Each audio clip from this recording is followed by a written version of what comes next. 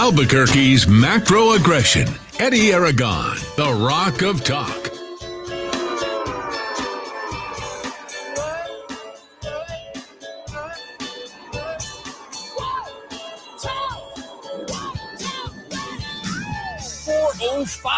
Four oh five in the 505 here on the Rock of Talk.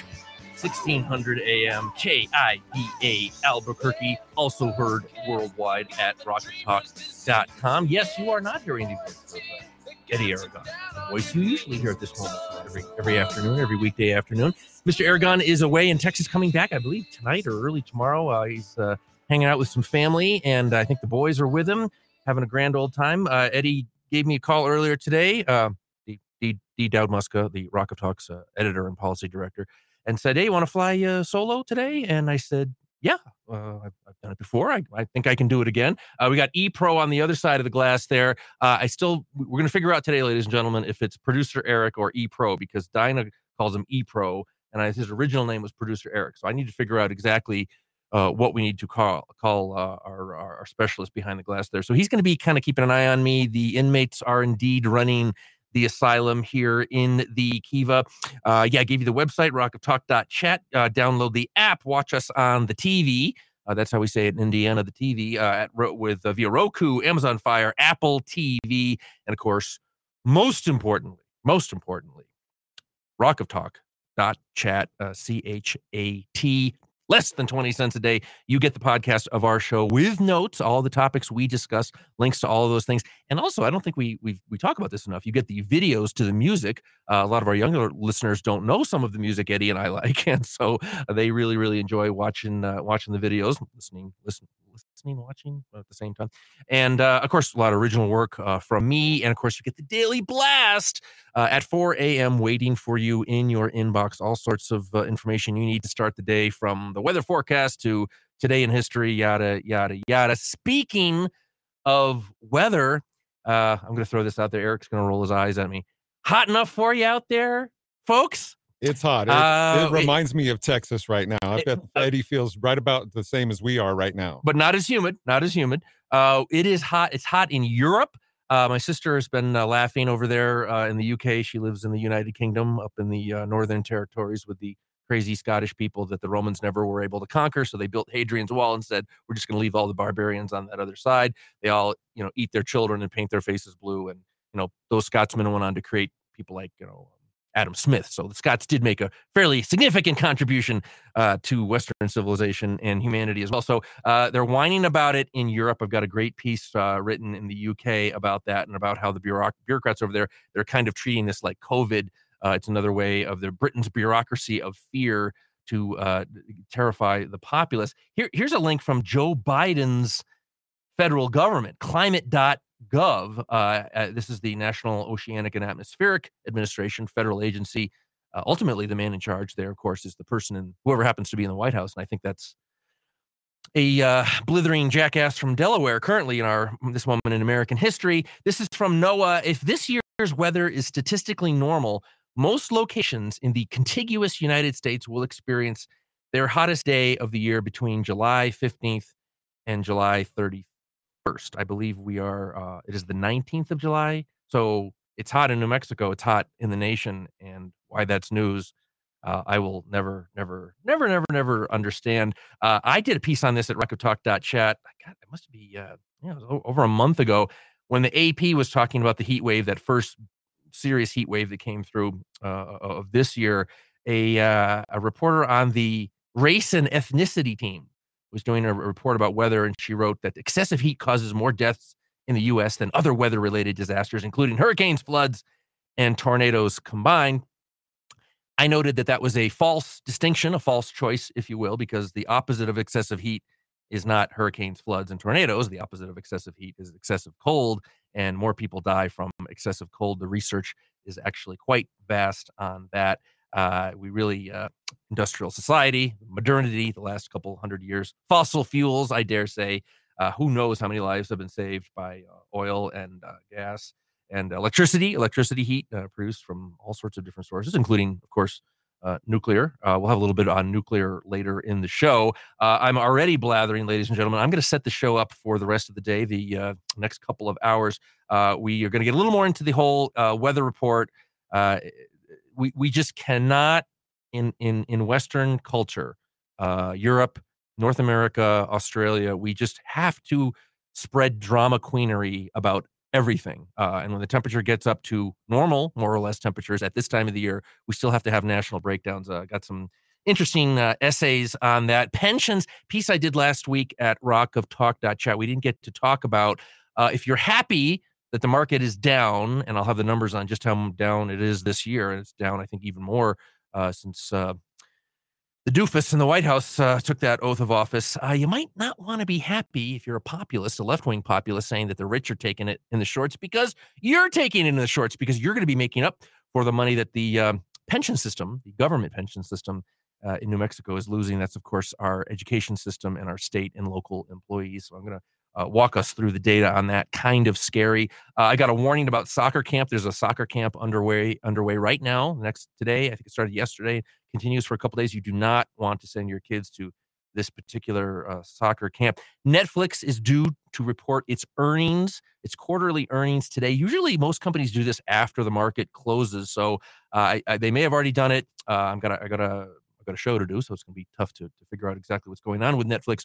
You should care about Netflix's great slide, because we're business partners with Netflix. If you pay taxes in New Mexico, you are a business partner of Netflix, whether you want to be or not. I'm going to talk a little bit about nuclear hypocrisy in the land of enchantment. We talked about oil and gas hypocrisy yesterday, but also extends to nuclear. Some new data coming out of the Middle East, some data from an Arabic country coinciding with some data from Israel. And when you can get the Israelis and the Arabs together on data, it's I think we can trust it. Regarding the vaccination and how kind of worthless it is compared to natural immunity. And we just continue to see the public health establishment. Do I want to say lie? Do I want to go E-Pro? Should I say lie? Should I say they're liars? I think, at this point, yes. I think they deserve that title. Yeah, they're liars. They're not just wrong. They were wrong for the first few weeks and the first few months. At this point, I think they are liars. Great piece on media bias. One of the best sentences I've read this year so far regarding the best example, a juxtaposition of how the media covered one story but not another, displaying just how biased these people are. For you MAGA types, you nationalists, you Steve Bannon types, I'm going free trade crazy today. We're going to be talking about the benefits of free trade and the giant mistake we made when we raised tariffs, because tariffs are taxes. Interesting piece in Reason Magazine about it even threatens public safety, at least in one case, and an essay that appeared in the New York Post a couple of days ago. Fascinating, walking us through just one man's story, the story of his family, and how complicated how complicated race is in this country, and how it doesn't fall into the simple, right and wrong, black and white, you're a white supremacist or you're woke. Looking at his family history and the phenomenon of free black people in this country, and a surprisingly high percentage of people back in the unpleasantness in the 19th century of black folks actually were free blacks. They didn't have the right to vote, but women didn't have the right to vote either. They were not in bondage and indentured servitude for life. Great essay on that. And Stacey Abrams, what racial discussion would be complete without talking about Stacey Abrams? According to the Star Trek people, apparently president of the world. She appeared as president of the world in a Star Trek episode recently. So we have tons and tons and tons and tons of things to talk about. No shortage. Mr. Aragon is not with us. The inmates are running the asylum, but E-Pro, we're going to do the damnedest best we can do to just give our listeners a good product today, aren't we? So far, so good, in my opinion, my humble opinion. Eric has permission. He has plenary power to interrupt me at any point. And he also has my encouragement to slap me upside the head when I'm talking too fast. In Connecticut, when I did a lot of guest hosting, they would run down the hallway and bang on the glass and say, "Slow down!" But we're going to step away for these brief messages, but come right back on the Rock Talk.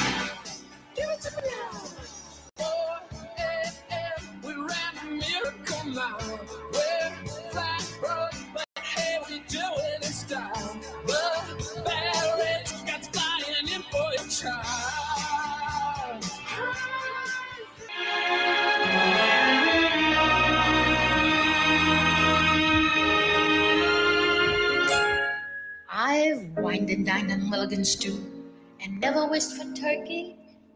As I hitched and hiked and drifted to from Maine to Albuquerque, alas, I missed the Beaux-Arts ball, and what is twice as sad, I've never been to a party where they honored Noel Cat. Social circles move too fast for me. My Hobohemia is the place to be. She gets too hungry for dinner at 8. Loves the theater, but she never comes late. I never bother with people I hate. That's why the lady... Oh, that's Old Blue Eyes. Old Blue Eyes. Eddie picked a good one today, Eric. That was, absolutely. Who was the lady singing? Any idea? Moving on. All right. Give it to us. What do we got? That I don't know. Oh, okay. I don't think it's Mia Farrow, right? She wasn't known for. I'm pretty sure it's not Mia Farrow, but it is the anniversary back in '66, before I was born and before Eric was born, before a lot of us were born, I imagine. Although not everyone in the listening audience. My mother, listening in southern New England, was born a little bit before 1966. The Old Blue Eyes, Frank Sinatra, Francis Albert Sinatra. I think. Where's he from? Jersey? What is it? Hoboken? The kid from Hoboken. Married 20-year-old Mia Farrow. Frank was 50 at the time. That's a number that's going to start to be more and more relevant to my life pretty soon. Less said about that. That was back in 1966. Frank married 20-year-old Mia Farrow. The marriage did not last, and of course, people to this day continue to speculate about the paternity of one of Mia's children. And you can go online and look at facial structure comparisons between Old Blue Eyes and one of her children. I won't really get into that because I'm not Mr. Gossip, but I don't know. People make a pretty convincing case when it comes to that. Moving on, back to Heat. My sister lives abroad, and I'm aware of the situation going on over there. The British are having their mental breakdown over the heat, and there's a great column by Tim Black saying that Britain's bureaucracy of fear is basically using this hot weather to terrorize the population. The bureaucrats, according to him, it's their chance to shine, to fulfill their purpose, which is to protect us, keep us safe. As a result, we've been subject over the last few days to a stream of helpful tips to keep cool and hyperbolic headlines warning us of the scorching horror to come. I think right now, KOB online, they have an online poll. What are you doing to beat the heat? It's the hottest part of the year. It gets hot. That's how things work. This is part of what I call Drama Queen America, but I do think it extends to Drama Queen Planet now, basically. Maybe not in the third world. People are struggling. There's still too many people living on less than $1 a day. As the great Chris Rock, the comedian Chris Rock said, do you think anybody's lactose intolerant in Rwanda? This is a first world problem, terrorizing the population over high temperatures that come every time this year, more or less, except when there's a big volcano like Mount Pinatubo and we have a cool summer. So on and on and on it goes. This was a study that was released. Let's see. Our friend Bjorn Lomborg, a Scandinavian man who is constantly attacking the hysteria of the environmental elites, the Davos crowd.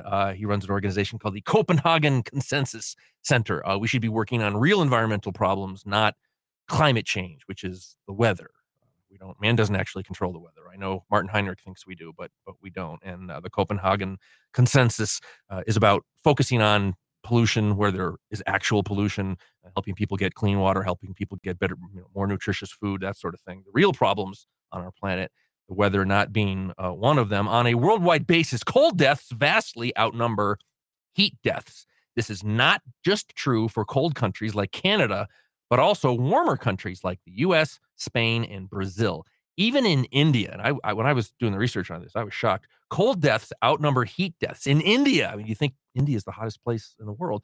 Cold deaths outnumber heat deaths by 7 to 1. Globally, every year, about 300,000 deaths are caused by heat, whereas almost 1.7 million people die of cold. I mean, can you imagine living as we do with the wealth that we have? I doubt anyone in modern times in your family, anyone you know, anyone at work has gotten frostbite or died from cold, but still 1.7 million people die globally from cold. That's why some of us think having reliable, useful powerful energy is something we need and something we should be very proud of in terms of creating here in New Mexico. That's not what a lot of our elites believe, but we should be learning to tune those people out.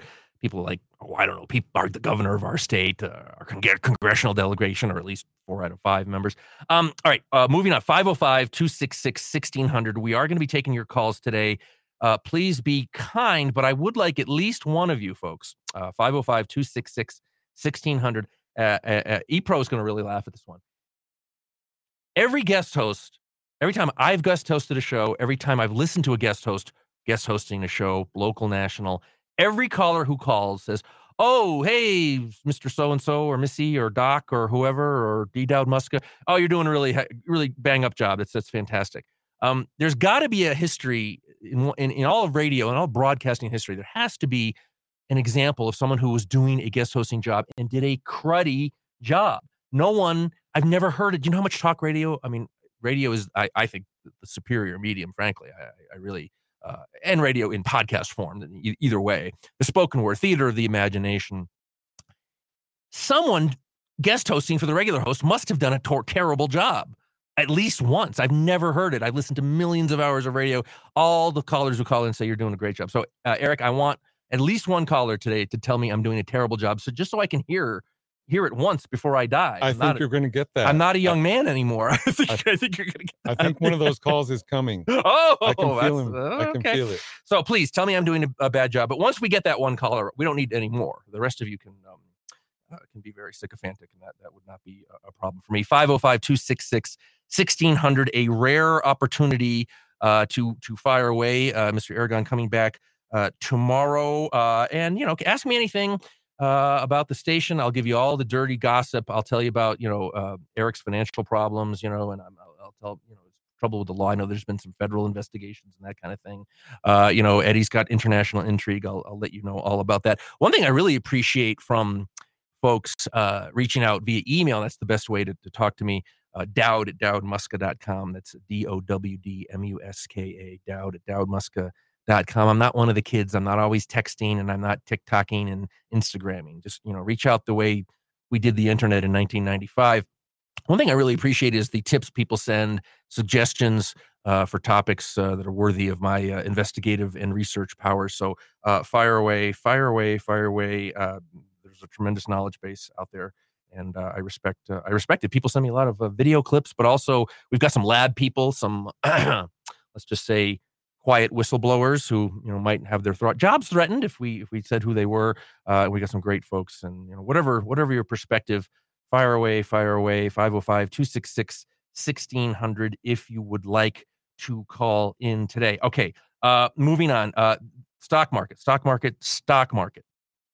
Not doing very well. In fact, doing very, very poorly. Year to date, we are down from 36.5. This is the Dow, of course, to 31.8. So yes, the market had a good day today, a pretty strong day, but overall, it has been down spectacularly. And let me see, when Joey took over, let's see, that was January, and it was about 30,009. We're giving back just about all the gains that we've made. Almost all of them. That's great.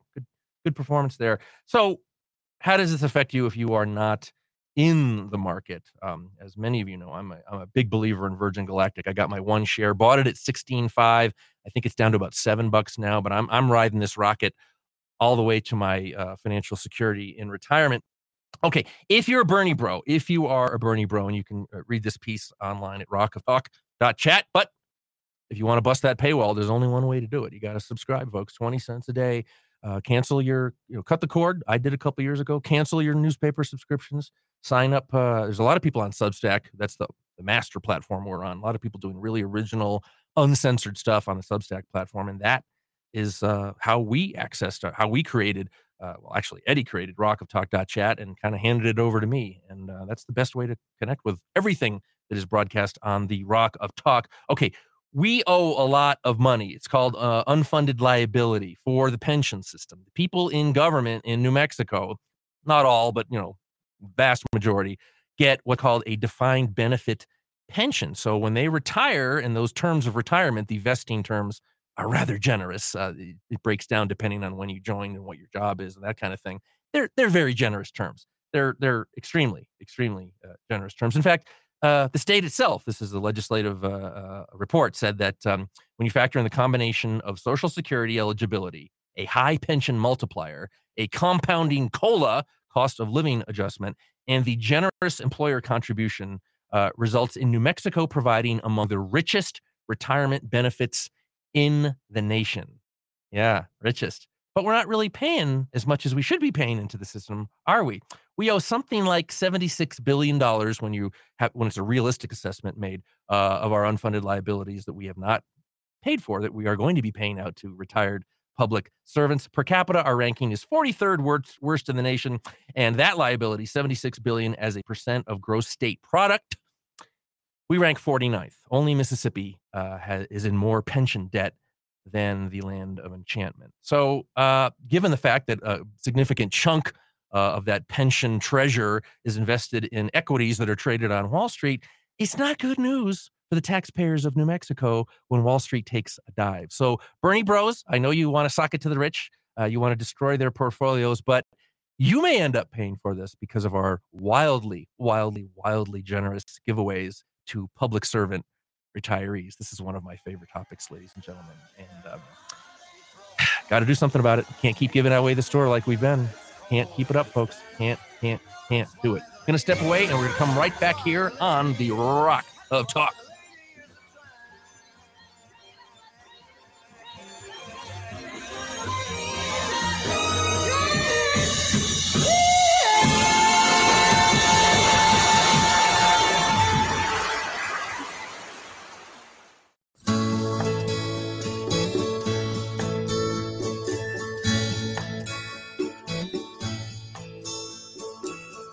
Heading out to San Francisco for the Labor Day weekend show. I got my hush puppies on. I guess I never was meant for glitter rock and roll. And honey, I didn't know that I'd be missing you so. Come Monday, it'll be alright. Come Monday, I'll be holding you tight. I spent 4 lonely days in the brown LA haze, and I just want you back by my side. Ooh, little Jimmy Buffett there, I think Mr. Aragon arranged for us, apropos of an event in his life. I'm not sure, I don't mean to insult Mr. Buffett. A lot of people in entertainment have quite a lot of romance. He married beauty queen Margie Washashak. She was Miss USS Alabama in 1967. They got married 2 years later. The union lasted only a mere 2 years, which is so often the case. Just wasn't built to last. He's a lot like his buddy Frank Sinatra there too. Huh? Frank had a few. He had a few. There was, I think, Nancy was the first. Ava was the second. And then Mia was the third, and the fourth was that woman who I think stayed with him all the way to the end. They actually did, I don't know if you know this, E-Pro, they dimmed the lights on the Las Vegas Strip for, I don't know, like full 2 minutes or something in the late 90s when Francis Albert died. And it was the only time the lights on the Strip had ever been dimmed. No kidding. No, I don't remember that. It was iconic moment. Before we move on, we were talking stocks. We were talking the overall stock market. Nobody, and its impact on you, Mr. and Mrs. Taxpayer. This is a big one. It would be hard to find a stock that's really suffered more in recent months than Netflix. And we are business partners with Netflix. Of course, they purchased, Eddie and I talked about this a couple of weeks ago. They did purchase Albuquerque Studios for a very, very tiny sum, much less than people thought originally that it was originally valued at. The earnings report is coming out today. It may have already come out. I don't know. I'm on the air. They are having a terrible year, according to CNN. You know me, Mr. Corporate Media. I'm reading from a CNN article. In April, the company reported that it had lost subscribers in the first quarter of 2022, the first time that had happened in any quarter for more than a decade. The stock burst into flames. It's down 70% so far this year. I'd have to check, but I don't even know if Virgin Galactic is down 70% this year, wiping out billions of dollars in market value. Reminder, we should seize this moment. the Milton Friedman line. The leftists always attacking capitalism and freedom, economic freedom, as the profit system. The profit system. The profit system. It's dehumanizing. It's awful. It's a profit and loss system, morons. It is a profit and loss system, morons. It's not all profit. Hate to break it to you. If you were holding onto your Netflix shares, oh boy, howdy, did you get hammered in recent months. There have been hundreds of layoffs.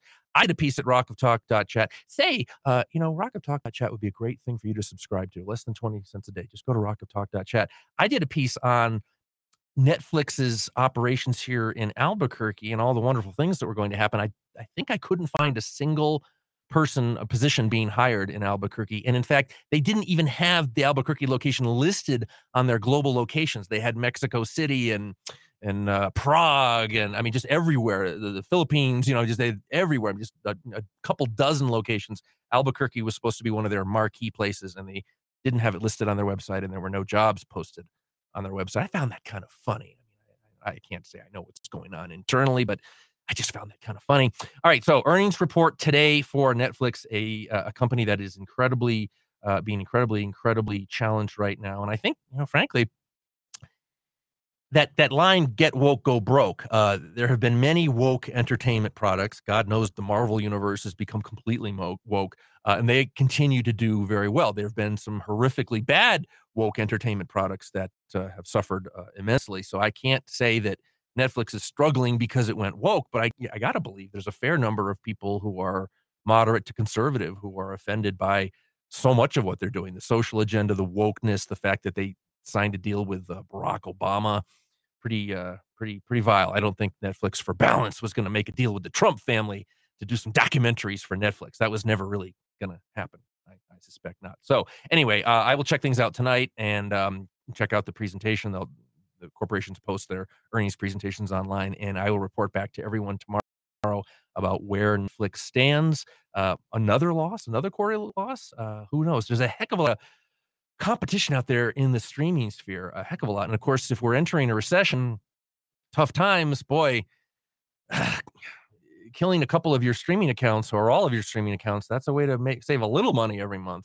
And we're going to find out soon enough about Netflix. Another company New Mexico taxpayers should not be yoked to via force, but don't start me on that topic, ladies and gentlemen. Moving on to something that is equally distasteful to the editor and policy director for the Rock of Talk, D. Dowd Muska. That's me, folks. You can reach me at dowd@dowdmuska.com if you want to yell at me or encourage me or just send me pictures of beautiful New Mexico sunsets, because I like those too. The New Mexico United, we're not fans here at the Rock of Talk, I think I can safely say. I don't know much about soccer. I don't follow sports all that closely. I do follow politics and policy, and this entity that was begging for a taxpayer-funded stadium not too long ago. Extremely woke. They posted back in the weeks immediately after the death of St. George of fentanyl. They posted the BLM was the activist toolkit. Even posted the contact information for a legislator who is an attorney. God, can you believe that? A state legislator is an attorney. A lawyer is an elected official. That's the first I've ever heard of that. They went all woke on St. George of fentanyl, and they've been very active in the Pride movement, which again, I'm a libertarian. I do whatever you want behind your closed doors, but the idea that you should be normalizing drag queen story hour and all of this nonsense, I don't want anything to do with those companies. What the employees of those companies do, what the executives of those companies do, what the customers of those companies do, it's your own damn business. But I am not on board with this agenda. And again, you're talking to the heathen atheist here. It's obvious that these people are pushing an agenda that goes much beyond what they claim to be pushing. And there's a lot of what do we call them? Normies on the dark web, NPCs, non-player characters, people who just go along with whatever the current thing is. And they're being led down this path of, I think it's a very unwise direction. Anyway, moving on to this topic at hand, soccer camp. They have a soccer camp. It's underway right now for its second year. And according to the academy director of the New Mexico United Elite Level Youth Summer Camp, the academy director said, "We take pride, kind of funny, in providing a new learning opportunity for the players. I will be there coaching and consider myself providing the highest level in youth soccer available in the country or continent. The coaches will be current New Mexico United first team coaches and players. The camp will be held for 3 days. I guess today is day 2 for ages 13 to 17. That's a prime age group for getting kids involved in sexual politics, environmentalism, Bernie level economic Marxism, resentment, income inequality nonsense, et cetera, et cetera, et cetera. It breaks my heart when I see a New Mexico United sticker on a car when I'm driving around the Albuquerque metro area. It breaks my heart when I go to a restaurant and I see the New Mexico United flag hanging there. And, I'm not a big fan of boycotts, but boy, I really wish people would wake up and realize that this is a destructive force, a destructive entity. The guy who owns it, Trevisani, is a big buddy with the governor, our far left, kook left governor, who even got dinged by the Los Angeles Times a couple days ago in a column. I'm surprised anyone in California even knows that New Mexico is part of the United States. Yeah, wait a minute. I have to ask, what was the ding? What did it was about Ron Ketty's position on abortion, contrasting that with her super extreme position on abortion. And the LA Times has a paywall, and there's a lot of publications. If I subscribed to every publication I wanted to, I wouldn't be able to, be broke in a day. Not that I'm a fan of the LA Times, but they have some interesting coverage, particularly of the entertainment industry that impacts New Mexico, because we're always handing checks to the entertainment industry. I'd never heard of this columnist before, ePro, but he was really dinging the governor and saying if she wants to take this crazy extreme position, no law, no regulation up to the moment of birth, and she thinks she's going to ride that to political success, she's barking up the wrong tree. And it was an interesting column. I got to it this morning, and the paywall wasn't up. I think they give you a limited number of access a month, so I'll send it your way, ePro, because I got his email address. All right, yeah, Eric's actually a subscriber. I'm a proud new subscriber. I just refreshed my subscription after what, at least half a year of being on the dole. Yeah, you gave me 6 months free this year. I did. There was a free time of last year sometime when we were locked down. Yes, and. Yes. Yeah, I just made the well. we had to go, and I think this is the case with all paid product. If you're giving away the majority of it, you've got 10% of people funding all the rest of it. So Eddie and I closed the paywall late last year, and then like Nat and Jaybird get obviously people associated with the operation here don't have to pay for it, and I'm frankly touched and honored that Eric actually sent a little money my way. And if he had known that I would have extended it forever, I think it would have been a different story. But I had a feeling you might, but I want to support you. It's of course. It's but it got to the point where, and it's people aren't used to paying for content. People. My parents, we didn't have cable growing up. They refused to pay for television. It's just a cultural thing. And we're making this shift now to paid content because people like me, people like Eddie, aren't permitted to have voices on op-ed pages and newspaper. That's the number one reason. Very limited options. And I'm not trying to sound like a whiner, because we do have the Substack platform, and our corner of Substack is rockoftalk.chat. Eddie built that website, signed it up, created it, handed it over to me, and I'm the curator and probably the sole contributor to it. So rockoftalk.chat, 20 cents a day. Join ePro, folks. Become a subscriber. We're coming back. I hope you're enjoying the scenery. I know that it's pretty up there. We can go hiking on Tuesday. With you I'd walk anywhere.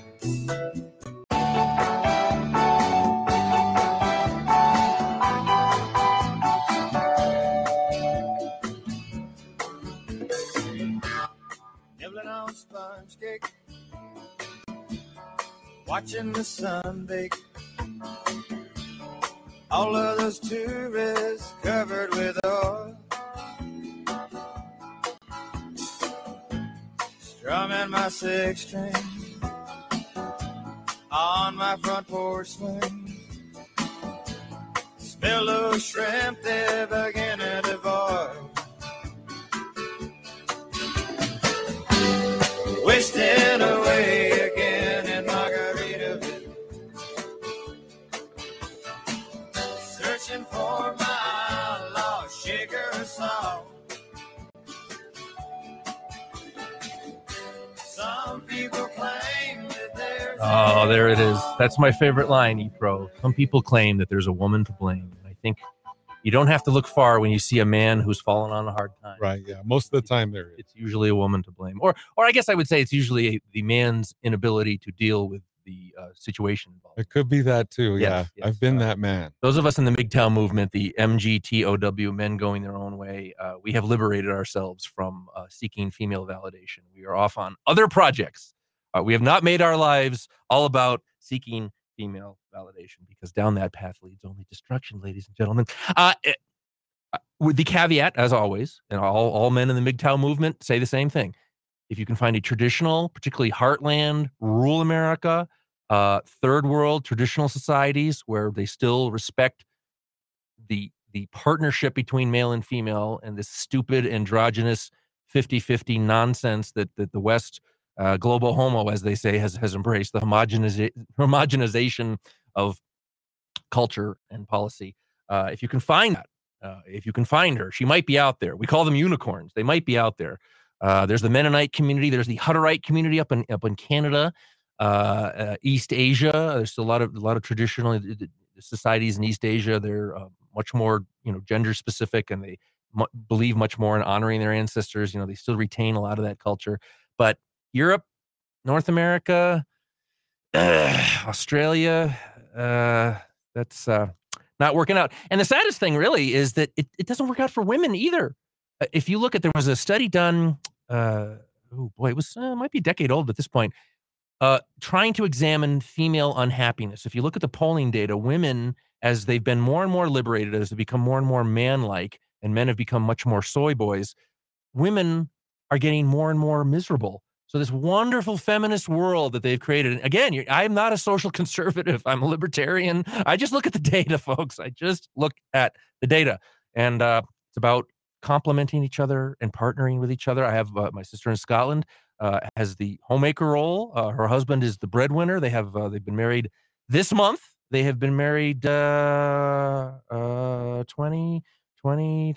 they?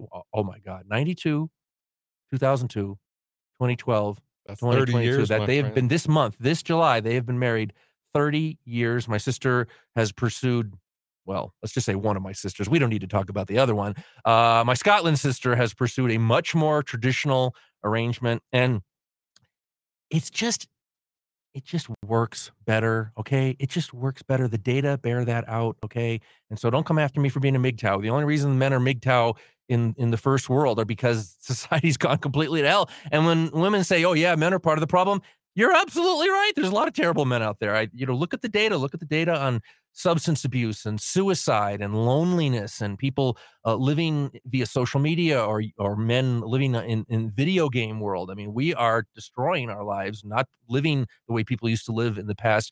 If people from 100 years ago came forward and saw the medicine we have and the transportation systems we have and air conditioning, they would say everyone must be deliriously happy all the time, running around just hugging and kissing each other and skipping and thanking a god or multiple gods for how good they have it. We dishonor the memory of the people who sacrificed to get us here. And no matter who you are, people sacrificed to get you here, by turning inward and embracing all sorts of kooky ideologies, destructive patterns.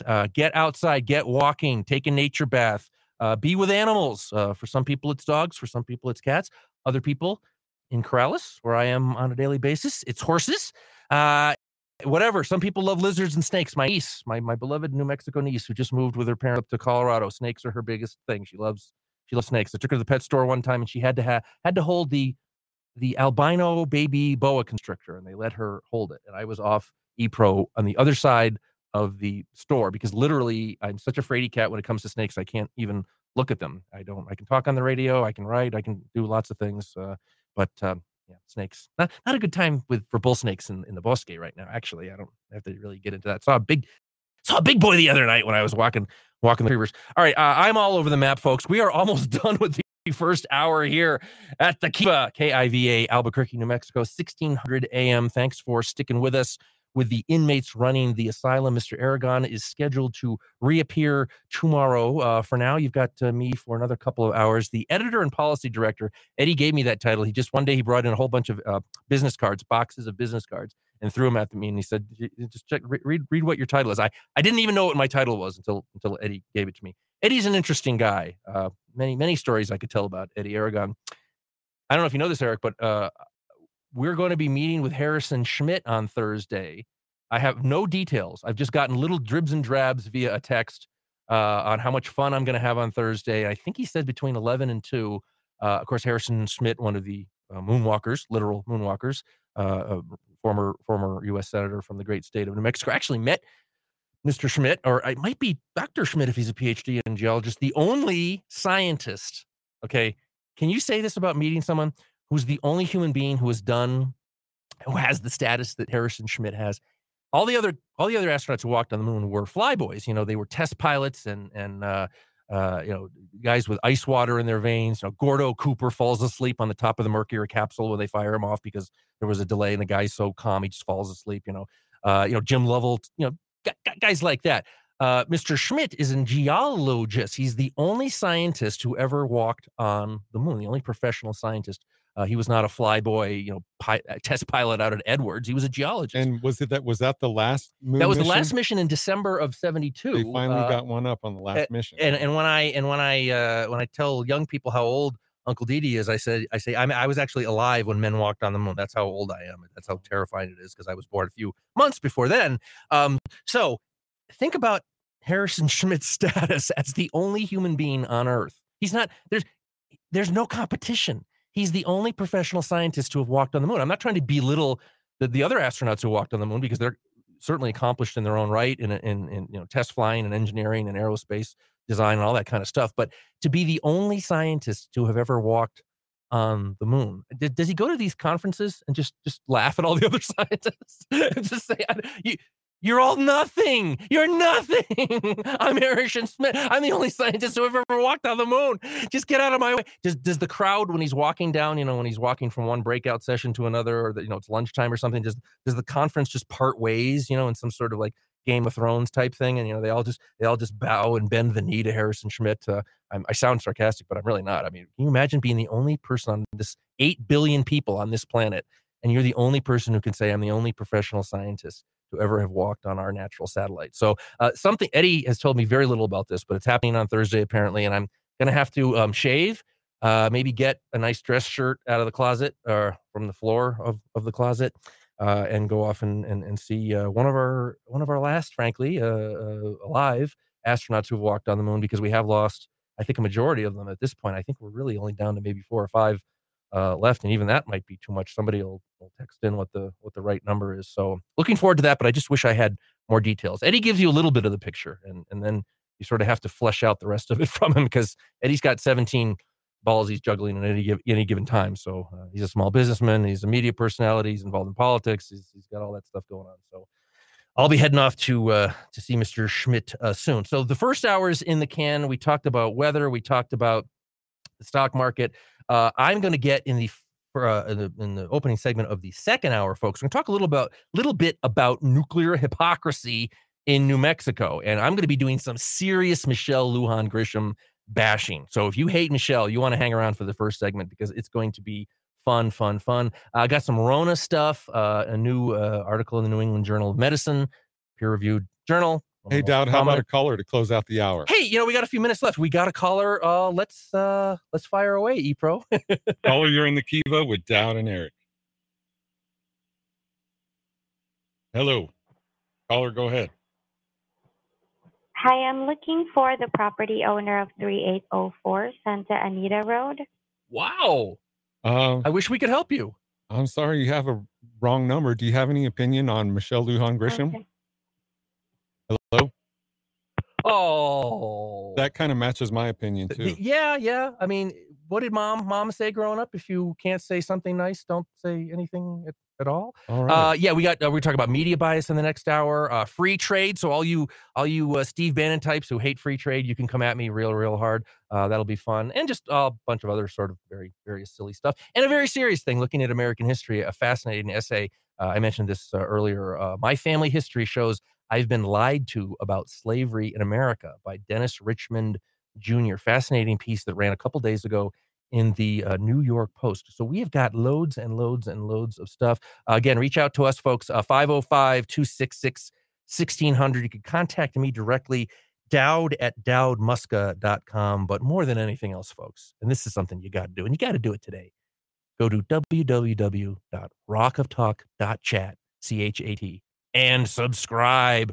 Less than 20 cents a day. Help a brother out, right, E-Pro? Help a brother out. Help him out. Oh my gosh, what do you want to do? Read the Albuquerque Urinal? Oh, you want to listen to no. Bob Clark all day? Come on, give us a break, people. We know you need this. You need the Rock of Talk, and we need you. But there's booze in the blender, and soon it will render that frozen concoction that helps me hang on.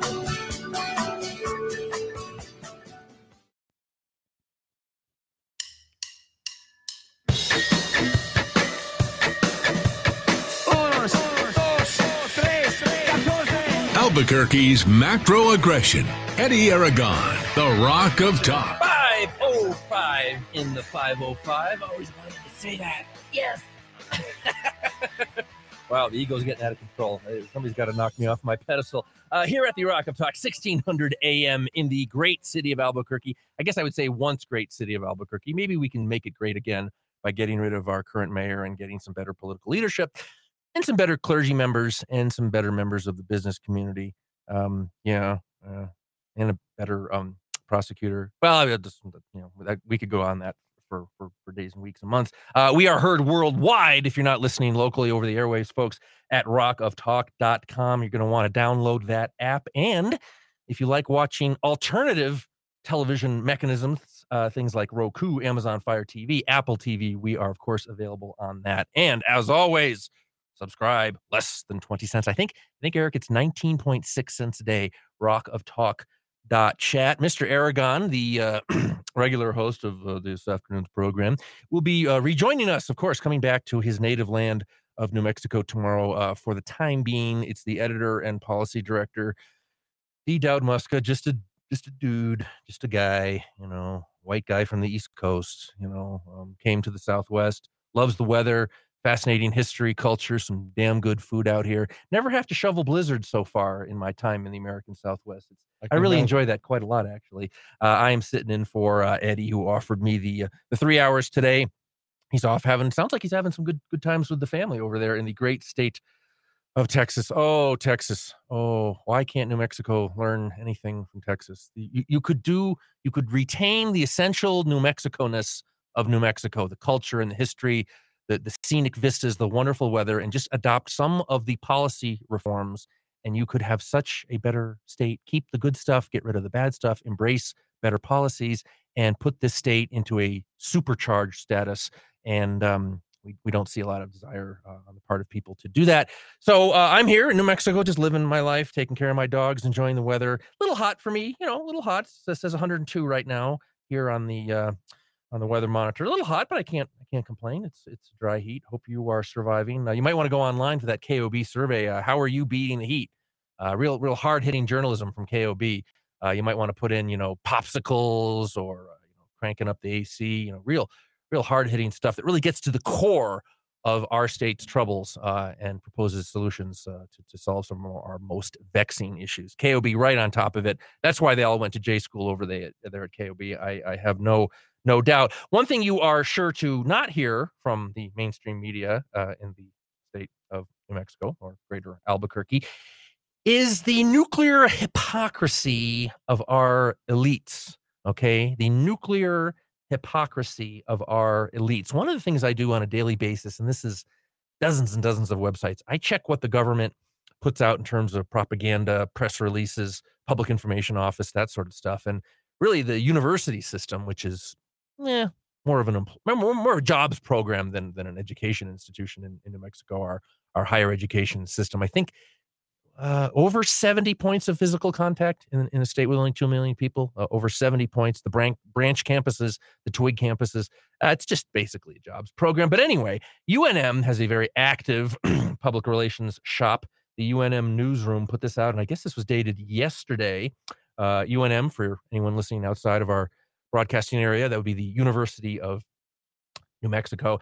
UNM's American Nuclear Society student chapter receives national award. Now, this is quite an interesting thing. The American Nuclear Society is the premier organization for those that embrace the nuclear sciences, I'm reading from their website, and technologies for their vital contributions to improving people's lives and preserving the planet. Membership to the society, the ANS, open to all, and consists of individuals from all walks of life, including engineers, doctors, students, educators, scientists, soldiers, advocates, government employees, and others. So, what's going on with this award? The student section of the ANS, American Nuclear Society, at UNM has been awarded the 2022 Samuel Glasstone Award, which is given annually to outstanding student chapters. The UNM chapter tied with the Missouri University of Science and Technology to receive third place for the award. It honors, quote, accomplishments in the most notable achievements in public service and the advancement of nuclear engineering. And of course, New Mexico, with a minority baseball team, a minor league baseball team named the Isotopes, for those of you who may not know much about New Mexico history, has always been, since the Oppenheimer days, the most pro-nuclear place in America. A lot of nuclear studying, a lot of nuclear experimentation, 2 national labs here, of course, and more associated with weapons than with the civil program. But what's interesting is that Sandia, just, 20 or 30 feet away from me across the road down there, is a major player when it comes to the handling of spent nuclear fuel, our nation's spent nuclear fuel policy. And Sandia does all sorts of work on that and has done some pretty damn interesting work. Now, spent nuclear fuel is not Homer Simpson, all right? So get Homer out of your mind. Spent nuclear fuel, often called waste, improperly called waste. It's spent nuclear fuel. It's not green. It's not oozy and icky and stinky and glowing. All it is ceramic little pellets. I think the nuclear people tell me it's akin to the pencil eraser on the tip of a pencil, strung together. That's mostly made of uranium with some other metals in there, encased in tubes. All those tubes, long tubes, are bundled together into what are called assemblies. The assemblies are then arranged with other assemblies and put into a reactor, makes things very hot, heats up the water, and the water becomes steam. The steam is used to turn the turbine, which produces electricity. And in July 2022, when it's 102 degrees, I think we all should be appreciative of electricity. I know we're not supposed to be, but I'm unapologetic. And I crank that AC every summer. Oh, I love it. I love it. I love it. I had to call up PNM. I don't know if you have this where you live, Eric. PNM has some sort of, I think they called it throttling. They have something where in midday, they reduce the effectiveness of your air conditioner. My apartment complex sent us all emails a couple summers ago because I was sitting at my desk doing work, and I had, of course, the AC cranked, as I always do, because I am unapologetically pro AC and pro electricity and pro energy and pro first world living conditions. A lot of people died so that we could have the luxuries we have, and now we want to go back. I don't understand that, but anyway, they said, "Oh, we voluntarily enrolled all of our lessees in this program, so you can save money and help fight climate change." And of course, for those of us who work at home, and that's a significant number of people, cranking down the AC at midday in the American Southwest is stupid. So I called up PNM and said, "Whatever that program is, get me the hell out of it." I also have one of those smart meters that's I don't know if it's Nest. And the apartment complex had something, they were manipulating that somehow. And I went online to online video, and apparently you couldn't turn this feature off, but you could hack it somehow by doing something else. So trust me, my apartment is set at 70 degrees, and I have the overhead fan on too.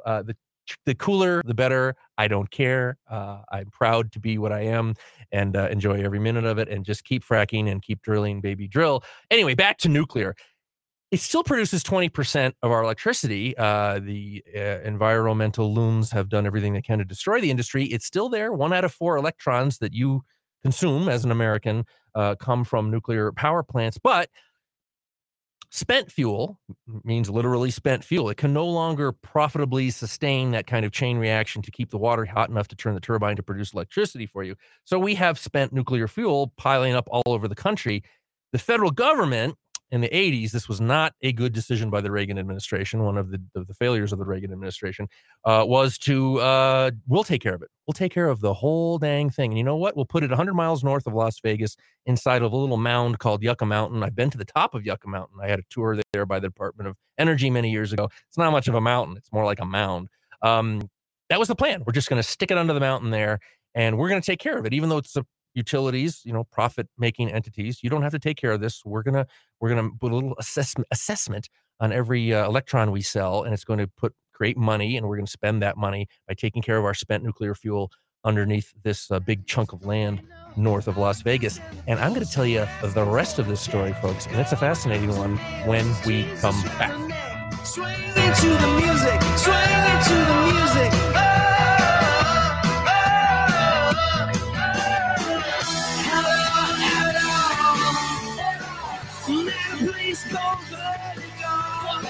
It's everything I wish I didn't know. But you give me something.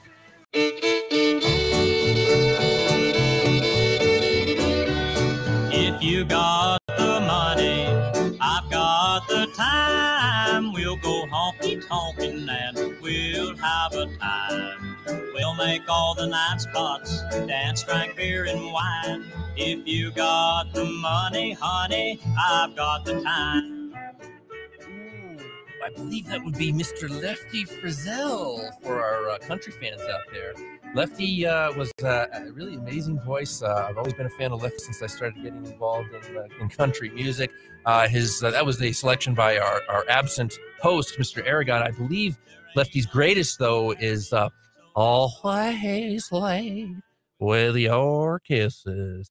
Lefty, apparently, from what I read, not a nice guy. Maybe had a little bit of a problem with the bottle. Passed away on this date in 1975 at a very, very young, even back then, 47, and after years of alcohol abuse. But what a talent, what a talent, what a talent. I have a suspicion, E-Pro, that Lefty Frizzell did not go to college. That is my determinant for whether you're a country western singer or not.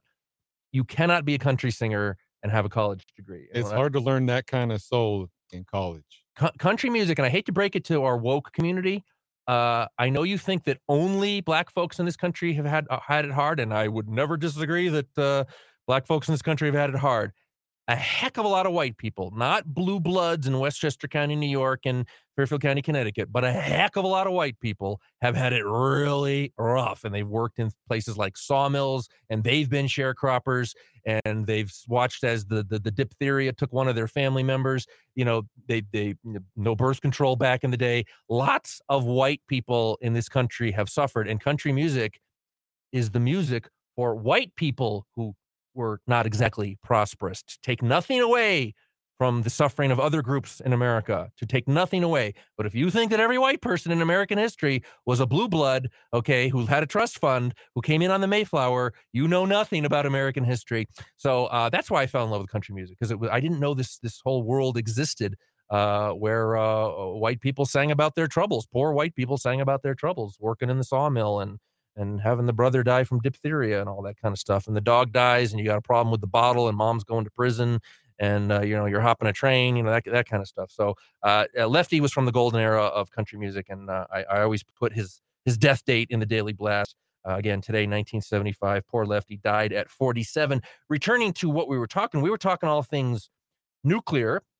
And of course, I'm always reticent to talk about nukes because we have such an educated audience, and this is such a nuclear place of New Mexico. I'm bound to screw something up, and I will take the lumps that I properly deserve. I was talking about spent nuclear fuel, and I was talking about this award that the UNM nuclear kids got. When people might have wondered, what is this about? How does this link to Michelle Lujan Grisham? We're here to hear red meat. We're here for our red meat about Michelle Lujan Grisham. Trust me, it's coming. It's coming. So, Pro-Nuclear New Mexico, our kids just got another award. I think it's the 5th award in a row they've gotten from the American Nuclear Society. Pro-nuke, pro-nuke, pro-nuke. All right, we have a problem in this country. Spent nuclear fuel, the stuff that's removed from the reactors when it's no longer profitable to sustain the chain reaction to spin the turbines. The feds, as I was saying before the break, promised to take care of this problem for the industry. The industry, to its eternal discredit, believed the feds and said, okay, we'll let you handle this whole thing. when a government entity assumes control over a very complex technical problem, economic problem, a problem that's going to take decades to solve, and it's an industry that is losing favor with the public, you're going to experience a failure. January 1998, more than 24 years ago, the federal government was supposed to start taking possession of all the spent nuclear fuel generated all over the country at all the various reactor sites. They missed the deadline a little bit. They're only about 24 years behind. Nevada did everything it could to fight this. The Obama administration illegally stopped the license application illegally. A judge ruled that they had acted illegally. There are no good guys in here. This whole process was created by Republicans and Democrats alike. It was a terrible, terrible idea. But one good thing came out of this. A little bit of money for every kilowatt hour that was sold to a customer, a little bit of money, a little fraction of a cent, was put in a treasury. We now have tens of billions of dollars sitting on the sidelines waiting to solve this problem. One of the ways that we can solve it is by establishing what's called consolidated interim storage facilities. So the nuclear reactors that are decommissioned, and we have a bunch of these where I come from in New England, in the northern Midwest, they're ready to move on. They're not making power anymore. They're going to turn them into parks or whatever, but they still have the spent nuclear fuel. Now, it's nasty stuff in terms of radioactivity, unshielded radioactivity, but it's kept in these steel canisters, and then there's a concrete cask put around the steel canister. No one has ever died or been injured from a release of radioactivity in the entire history of the nuclear industry in our country. This stuff has been transported. It's been Sandia did an experiment. They took it to Europe on barges and trains and then brought it back to America. It is very safe to transport when it's shielded properly, and our engineers know how to do this. They've been doing it for a long, long time. So the concept now is consolidated interim storage until we find a permanent solution. So companies are popping up. A couple of gutsy companies are popping up and saying, all right, we're going to take the spent nuclear fuel. We're going to get a license to operate a facility.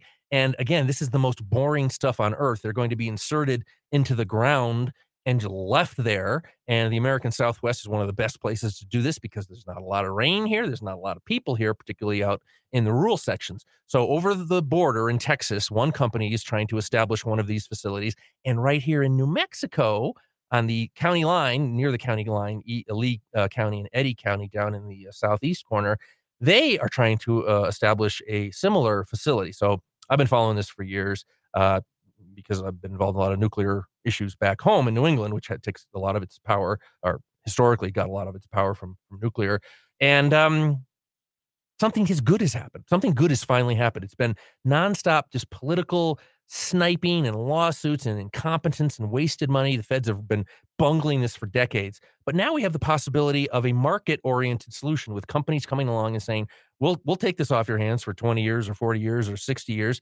And to me, it's very obvious. You take the money that was set aside, those billions and tens of billions of dollars, and that's how you fund these facilities. One such facility proposed for New Mexico. Last week, the feds, the Nuclear Regulatory Commission, probably the only government entity that I ever say anything good about, they signed off on the environmental assessment, basically said this will not pose any kind of environmental risks. They still have to pass the safety assessment, but the environmental, that metric was the big finish line, basically. If they could get this approved, get it through environmental scrutiny, this thing is really got cooking with gas now. The document, Eric, and I will apologize, folks, I haven't read the full document yet. It is 736 pages. It was released late last week. I haven't had time to read the entire document yet. 736 pages. But in New Mexico, formerly pro-nuclear New Mexico, and actually I'll talk about some Associated Press bias relating to this as well, our elected officials, you're talking about, some of the worst people in New Mexico, Michelle Lujan Grisham, Martin Heinrich, I would say, Ben Ray Lujan, far and away the stupidest member of the U.S. Senate, and that's saying a lot. Teresa Leger Fernandez, Lonely Girl, our beloved Lonely Girl, Melanie Stansbury, Hector Balderas, our Attorney General. Because the power of the environmental lobby and the power of environmental dogma is what it is, they have been fighting tooth and nail this particular proposal to store this passive metallic material heavily shielded in steel and concrete down in the middle of nowhere near the county border of Lee and Eddy County. It would bring jobs. It would bring revenue. We need We need to diversify our economy away from government and away from oil and gas. Here's another way we can do that. It's not going to solve New Mexico's economic problems, but it's going to make a contribution. And the people in power don't like it. The governor got real nasty when the NRC signed off on this last week. This is her statement. The NRC is, quote, effectively choosing profit over public interest. The NRC has unilaterally decided to house the nation's spent nuclear fuel in New Mexico, despite the fact that our state has not one nuclear power plant. Objection, Your Honor, relevancy, within its borders. And while the NRC and Holtec International, that's the company based out of New Jersey, say that the proposal is temporary, a 40-year license with the opportunity for renewal will threaten the health and safety of generations of New Mexicans. She's just expressing the opinion of our statewide politicians for the most part when it comes to this particular project. Funny thing, you talk to the politicians down at the local level, county level, municipal level, they're almost uniformly for it. And the locals are almost uniformly for it. They think it's a good project. They know that there's a strong nuclear history in New Mexico. They want this. They want the jobs. They want the tax revenue. We know we can do this safely. There's a competing proposal just over the border in Andrews County, Texas. So there's a little bit of competition going here. We're letting the market work out this problem, at least for an interim solution. So very good news for New Mexico. On top of the Valencia County oil and gas overlay zone last week, we had a great decision out of Washington from the NRC. The governor, very hypocritically in a very pro-nuclear state, is catastrophizing this, putting out her propaganda. But worst of all, folks, our land commissioner, Stephanie Garcia Richard, when she was in the legislature, before she was land commissioner, she voted for a memorial backing this project. Once she became a statewide official and she wasn't representing Los Alamos anymore, and she realized how powerful the environmental lobby is statewide, she is adamantly opposed to this project.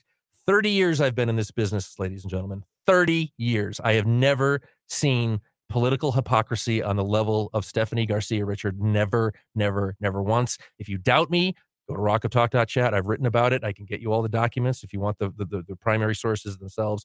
The height of hypocrisy. Stephanie Garcia Richard, one of the most loathsome politicians, is currently in New Mexico and maybe even historically in New Mexico as well. So we got good news out of Washington. This project looks to be moving forward despite the screamers, the screechers, the paranoiacs, our governor, Martin Heinrich, Stephanie Garcia Richard. This was a win for New Mexico. We had two regulatory wins for New Mexico last week, one on oil and gas, one on nuclear, spent nuclear fuel storage. So it's something to be happy about. There's not often that we have a lot to be happy about in New Mexico, but I'm happy this sucker is moving forward. You should be too. We're going to step away for a few brief minutes, but we're going to come right back.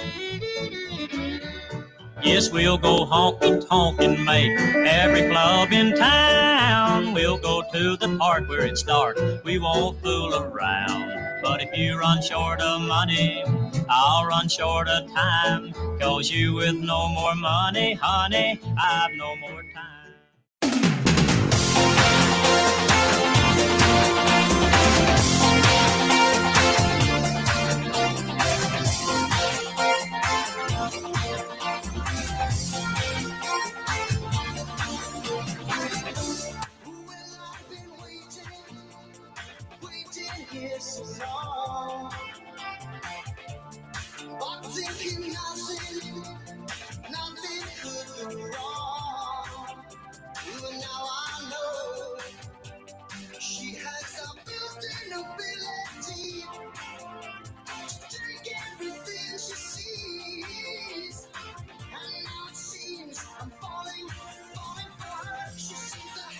Genesis is number one in 1986. It's only number one, according to Billboard. I have a hard time believing that, E-Pro. Who was bigger than Genesis in the 1980s? I mean, nobody. Not many. They must have had 75 number twos then, at least. I mean, my goodness, way back in the 80s. And of course, that's the best decade. We all know that, right? I mean, the 80s. I mean, for sure, yeah. Can you name a yeah, better? I'm about 6 months younger than you. Can you name a better decade than the 1980s? Eric, I can't speak for you, but we kind of just sort of did our thing, right? I mean, there weren't helicopter parents. I never wore a bicycle helmet. I never. We played video games. We'd have to ride your bike to the convenience store to put the quarters in. It wasn't in the house 24/7 with perfect graphics and sound. And no. anyway, that's a quick look back at 1986. I think we have we got music stories today from the 60s, 70s, 80s, and 90s, including one-hit wonder Lou Bega, who never seemed to have topped what he accomplished back in 99. I'm sure that's coming up later in the show. It's the Rocket Talk, ladies and gentlemen, 1600 a.m. in the Duke City, Albuquerque, or if State Representative Miguel Garcia is to be trusted, I believe his proper pronunciation the other night in Los Lunas was Albuquerque. Albo, A-L-B-O, Care, K-K-E-R-R-K. I've been pronouncing it wrong all this time. I've lived here a lot of my adult life.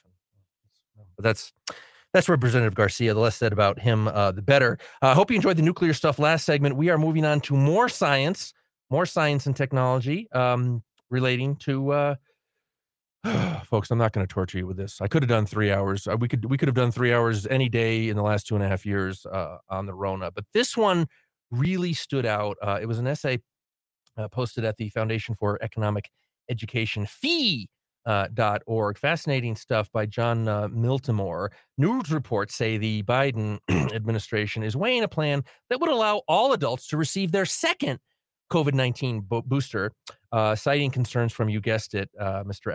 Fauci, about rising hospitalizations. Currently, second booster shots are only offered to individuals over the age of 50.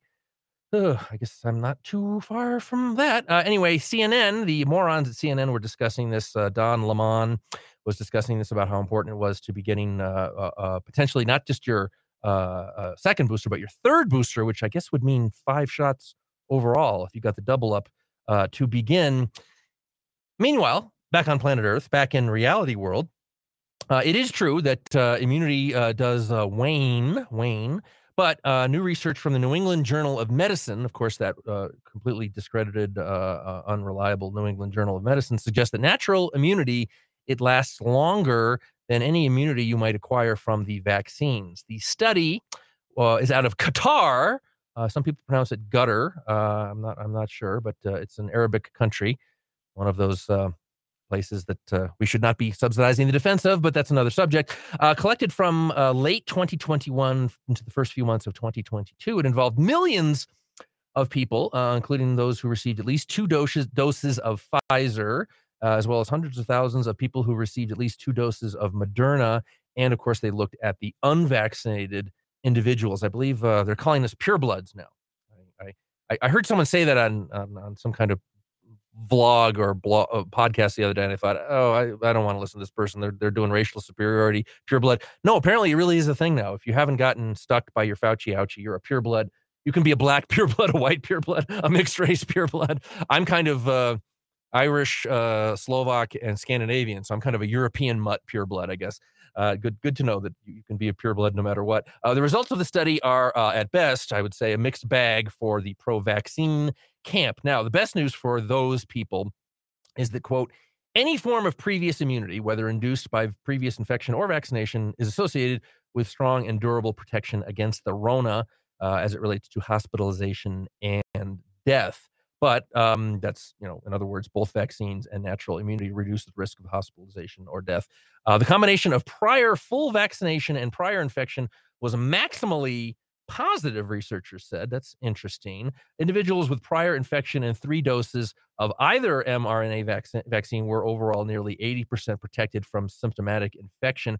But the study also found, and here's where it gets interesting, and here's where we get off the Fauci train, that 2 doses of vaccines offered, quote, negligible, close quote, protection against the Omicron infection. All right, here's a quote from the researchers. A key finding was that a history of vaccination with the standard 2 doses of either Pfizer or Moderna, but no history of prior infection, brought no significant protection against symptomatic Omicron infection. In regards to the Pfizer shot, or 3 shots, offered considerably more protection, but the protection was still lower than natural immunity, which offered stronger and more sustained protection from infection than just vaccination. Now, again, Eddie and I began running that Dr. Yeadon video back, almost 2 years ago, in which he was talking about the durability of natural immunity and how SARS in 2002 earlier SARS that took place in Asia, they'd studied people for 18 years, and their immunity was holding up. So that's a very, very, very, very, very important point. And it looks like Dr. Eden, like he's been right on many things, was right on that as well. Now, these findings are similar to findings out of Israel, and I tried to make a lame joke earlier in the show. I mean, when you can get the Arabs and the Israelis to agree on something, I think we can take it to the bank. That study in Israel found that natural immunity offered more robust protection against the Delta variant than vaccines. This was printed in the journal Science last summer, almost exactly a full year ago. Quote, the natural immune protection that develops after a SARS-CoV-2, that's the bug itself, the formal name for the bug, infection offers considerably more of a shield against the Delta variant of the pandemic coronavirus than 2 doses of the Pfizer-BioNTech vaccine, according to that article in Science. More than a dozen other studies also found that natural immunity offered powerful protection against COVID equal to or even stronger than vaccination itself. And so here's where we get into more constitutional rights philosophy. This is the Foundation for Economic Education, kind of a libertarianish shop. Even absent these findings, vaccine mandates were dubious from the beginning. The morality of violating bodily autonomy through government coercion is a serious and dangerous matter. In light of these findings, however, vaccine mandates also appear nonsensical. So they don't have practical value, and they also have serious human rights problems too. While many institutions now consider COVID infection a form of immunization, including the NCAA, which in January changed its policy regarding athletes, many have not, and they're just sticking with the Fauci narrative from day one. Thousands of soldiers have been discharged because of their vaccination status. We know people in our listening community who have had to walk away from their jobs or been booted out of their jobs based on their vaccination status. Healthcare workers continue to face vaccine mandates in many, many places. It's time for all institutions, especially governments, to recognize vaccine choices should remain with individuals. The idea that freedom over one's own body is the most basic and essential freedom is one embraced not just by libertarians, but also, believe this is tough to believe, by Natalia Kanem, a physician who heads the UN's Population Fund. Quote, bodily autonomy is the foundation on which all rights exist, this bureaucrat bluntly stated. All efforts to compel people to get vaccinated or else are coercive and therefore wrong. But when the government in particular violates bodily autonomy for an alleged greater good, it betrays its very reason for being. As Ayn Rand, hero of objectivists everywhere, said, the only purpose of a government is to protect man's rights. As more studies like the research published in the New England Journal of Medicine come out, it becomes more and more clear that vaccine mandates weren't just immoral, they were senseless. Fortunately, many are beginning to realize just that. I probably would take a little bit of a darker view of that. Fortunately, many are starting to realize. I think people should have started to realize this a lot earlier. I will toot our own horn. Eddie and I have been scrutinizing and studying Rona paranoia for 2.5 years. I think if you really look back at the record, at the work we've done, the things we've dug up, the things we put up on the website, the way we've answered people's questions, emails, and calls, I think we look pretty damn good. We didn't fall for the hysteria. I think Mr. E-Pro there on the other side of the glass, he didn't fall for any hysteria. I'm a pure blood. He's a pure blood. I'm a pepper. You're a pepper. She's a pepper. I have no intention of getting this medicine, not because I have some sort of paranoid belief that it's going to put graphene in me and, make me into a Klaus Schwab automaton. I just never, looking at the data, it just never seemed that COVID was that much of a risk to me. I'm in very good health. I'm outside every day. I'm decent weight, probably like a lot of people my age, could lose maybe a quick 5 and not miss it. But strong immune system, grew up on a farm. They've done a lot of research on kids who grew up on farms. Now they have more robust immune systems. They're closer to the soil and animals and that kind of thing. So Rona never really scared me. In the first few weeks, it was pretty concerning. There's a lot we didn't know. We know a heck of a lot now. And I don't regret not getting those jabs. And my 79-year-old mother and 79-year-old father who did not get the jabs don't regret it either. They're doing quite well, preparing the crop in southern New England, the apple crop, for sale. So some good news. Enough people are waking up. Wish they had woken up sooner. Stick around, folks. We're coming right back. She sees the hair and busy, but the top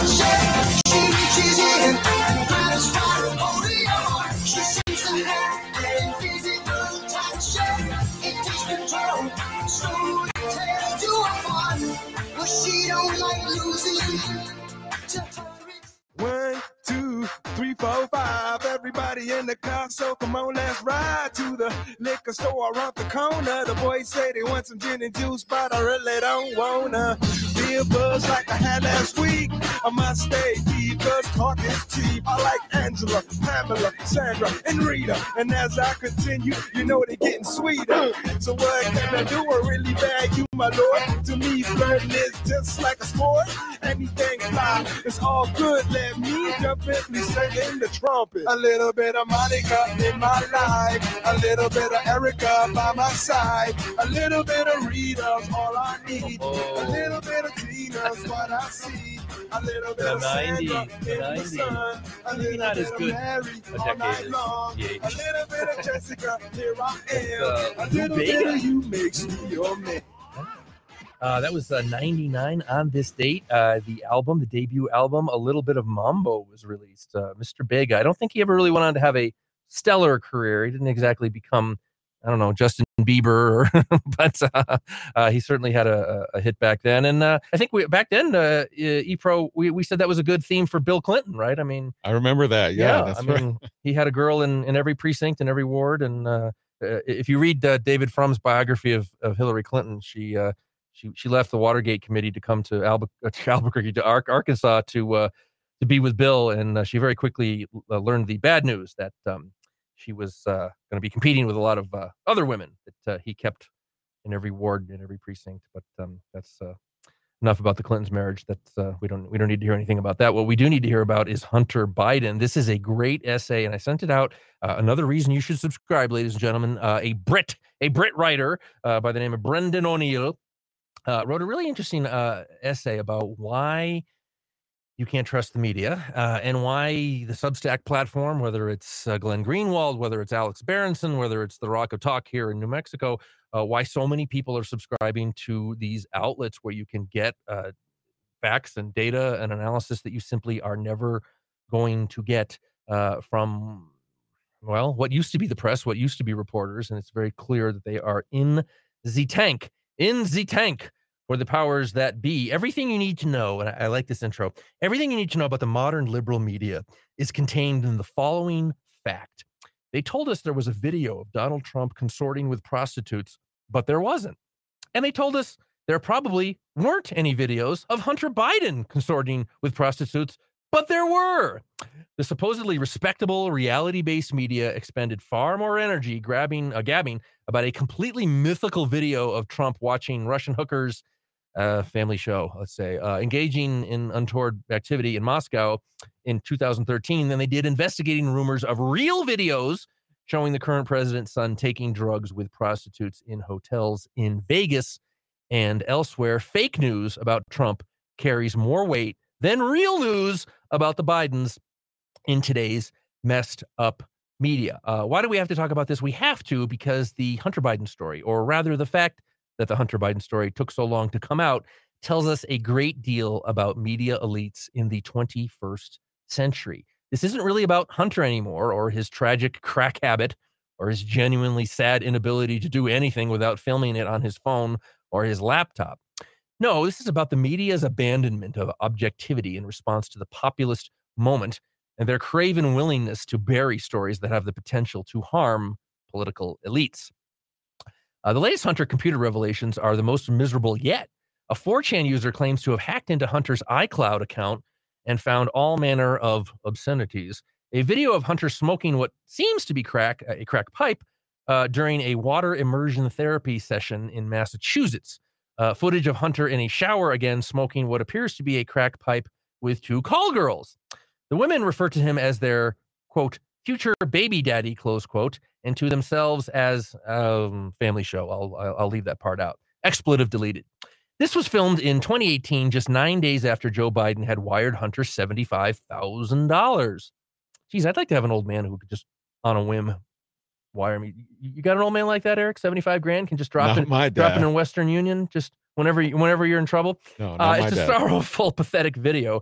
And yet we are compelled to imagine the global media storm there would have been if it had been revealed that Trump had sent tens of thousands of dollars to one of his sons who then seemed to blow it all on prostitutes and drugs.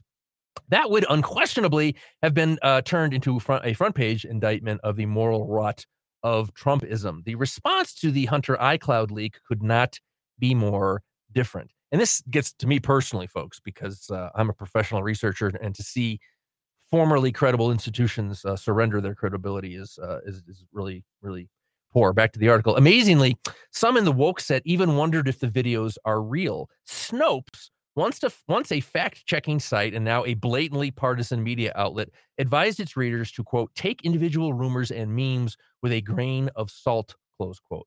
Rolling Stone's response was to lambaste 4chan. 4chan is a cesspit of baseless, hate-fueled misinformation, according to Rolling Stone, hinting that the Hunter videos might be misinformation too. Hunter clearly has a troubled private life, and in my view, it is wrong to delve into people's privately stored information. Hunter needs help, not hacks. And yet, some of the recent revelations from Hunter's gadgets are more serious, more political, and they reach to the president himself. And strikingly, even that is not being widely discussed. For example, Joe Biden's claim that he never discussed foreign business with his son appears to be untrue, even shattered by some of the recent leaks. A few weeks ago, a voicemail leaked from Hunter's backed-up computer data confirmed that Joe called Hunter in December 2018 to discuss a New York Times report linking the son to a huge Chinese oil corporation. Yi Jianming, the chairman of that corporation, met with Hunter in a hotel room in Miami in 2017 to discuss a partnership to invest in American infrastructure and energy deals. This gentleman was later arrested on suspicion of trying to bribe the president of Chad. Interesting. Quote, hey, pal, here's Dad. If you get a chance, give me a call. I love you, said Joe in his voicemail message about the NYT, a New York Times report on Hunter's links to the Chinese oil giant, which rather suggests Joe and Hunter did discuss matters of global business. What's more, Joe denied attending a dinner in Washington, D.C. back in 2015 with Hunter's business associates from Russia, Ukraine, and Kazakhstan. Yet emails and photographs confirm he did attend. It's now also known that Joe met with some of Hunter's other Chinese business partners and with his Mexican billionaire associate too, according to the Daily Mail over there in the UK. Quote, the president lied about not talking foreign business with his son, close quote. Shouldn't this be bigger news? The fact that the current leader of the free world seems to have frequently rubbed shoulders with powerful foreign businessmen who were the friends of his troubled son? Again, one is forced to contemplate what the response would have been if it had been revealed that Trump had wined and dined Russian and Chinese oligarchs at the behest of one of his offspring. Indeed, there is staggering irony to the liberal media's muted response to the Hunter Joe revelations. For years, the woke establishment went on and on about Trump's alleged links with Russia. He was a Putin puppet, they said, planted in the White House by powerful Ruski oligarchs. Yet these same people have said almost nothing about the revelation that Hunter was entertained by billionaire oligarchs in Moscow and that he swiftly met with his dad when he returned to the U.S. from that particular Russian trip. If Trump so much as said a nice word about Russia, there would be ceaseless media hysteria, yet the Bidens can associate with iffy Russian oligarchs, and the woke media shrug their shoulders.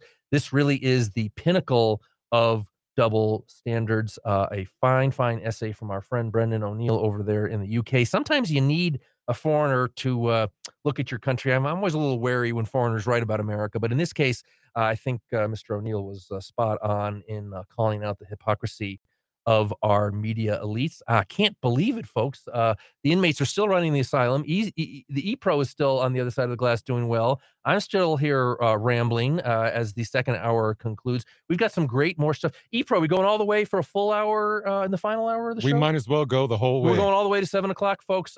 Thank you for sticking around. You can give us a call. We're going to have a wild, freewheeling final hour, 505-266-1600, 505-266-1600. Rest assured, the trained professional, the very owner of the station, literally, will be back on the air tomorrow. The B team is doing our best to carry you through this very, very hot, down to only 100 degrees in Albuquerque now, this very, very hot afternoon here in the Duke City. And I know, of course, we have people listening in, Milwaukee, Minnesota, Scotland, I think we have somebody in Tennessee. We have regular listeners in all over this wonderful planet of ours, the wonderful planet of ours that is not going to end in 10 years, despite what AOC may have told you. I saw some headline. I'm going to check in the break, Eric. AOC and a bunch of other protesters were actually arrested in front of the Supreme Court today, protesting the patriarchy, probably, because you know how evil the American patriarchy and Brett Kavanaugh. They never got Brett Kavanaugh for all those assaults. Remember, he was a gang rapist, and that was years ago, and they still haven't arrested him. I'm still waiting. But AOC was arrested today. Brett Kavanaugh is free, and AOC is in D.C. lockup. I mean, what is the world coming to, ladies and gentlemen? We got a lot of fun stuff lined up in the final hour for you folks. Going to want to stick around for that. We're going to have that fascinating story that I told you about from the New York Post about a young man who traced his family history and learned something about America's racial history, some facts and some truth and some perspective on race in America that you're never really going to hear from, Joy Behar or AOC. Wonderful essay in the New York Post. So we're going to get into that in the final hour. And I have some other fun stuff. Stacey Abrams, an update on all the protests that are going on all over the world, because there are a lot of ticked off people in countries in Asia, in Europe, in South America.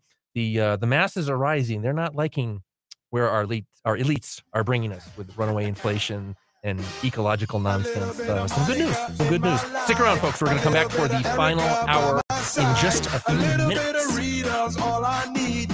A little bit of Tina's what I see. A little bit of Sandra in the sun. A little bit of Mary all night long. A little bit of Jessica, here I am. A little bit of you makes me your man. I do all too.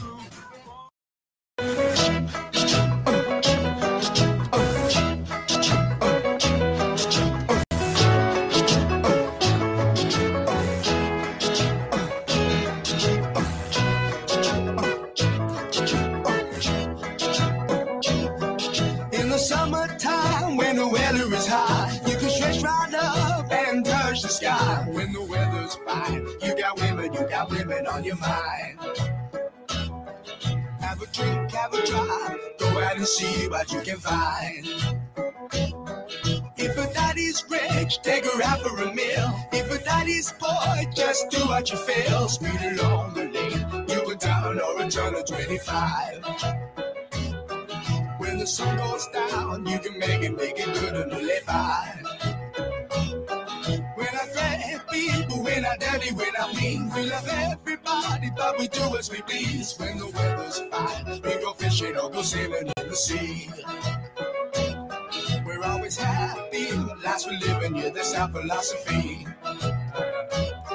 Sing along with us, dee-dee-dee-dee-dee. It is the summer, ladies and gentlemen, pretty like that here. We're seeing,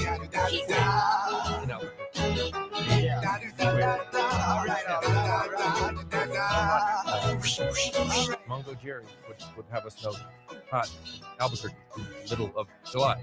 At the time, as we know from the federal government, that's the hottest time of the year. And it's hot.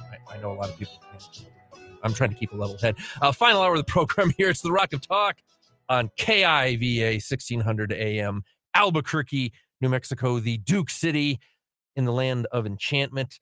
The filler is filling out the final hour, the third hour of the program. Mr. Aragon returns tomorrow. Of course, you're going to want to listen in worldwide if you're not available to listen over the air, over the broadcast air. Check us out at rockoftalk.com. You can always listen there, and television, the TV, as they say in Indiana. It's very spatial, as we say in Indiana.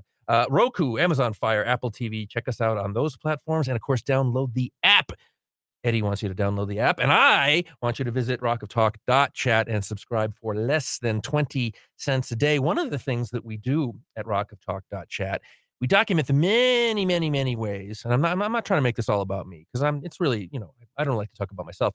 But we document the many ways that state government, even local government as well, they take your money and they give it to private interests that kind of line the pockets and help the, profit and loss statements of enterprises. Now, they are doing that again. This is hot off the presses. Just came into my email inbox from the New Mexico Film Office.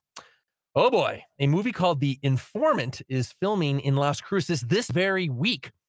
Directed by Michael Oblowitz and produced by Daniel Cummings. The Informant is the story of a terminally ill undercover narcotics cop who enlists the aid of his partner and their junkie informant to stage his death in order to support his financially struggling family. That plot sounds a little similar to something else that's connected to Albuquerque. Anyway, it stars Mel Gibson.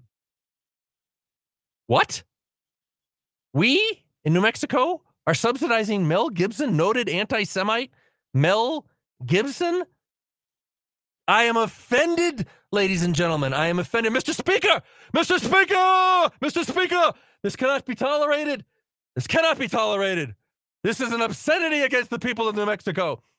We are funding an anti-Semite, Mel Gibson, Kate Bosworth, Dominic Purcell, and Nick Stahl. We're thrilled to welcome the informant to Las Cruces, according to John Sepp, the Las Cruces film liaison. Thrilled to welcome notorious anti-Semite Mel Gibson and give him big checks.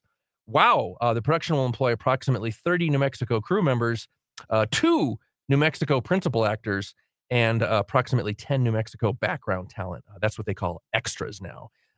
For about an entire year, I think back in 2018, there was a monthly meeting that the film office put on up at one of the state buildings up in Santa Fe, and I snuck in. It was a public meeting. They didn't know who I was, and I snuck in. And then at the end of the year, I wrote about what they were saying at these meetings, the politics of it, supporting MLG, and they didn't have those meetings anymore. But I learned a lot about the film industry as it operates here in New Mexico, and that's where I learned that background talent is what we used to call extras. Okay, so 30 crew members. Now, we know those aren't full-time jobs because film production ends. It doesn't go on forever. It's not like a manufacturing plant or an office building or a hospital or something.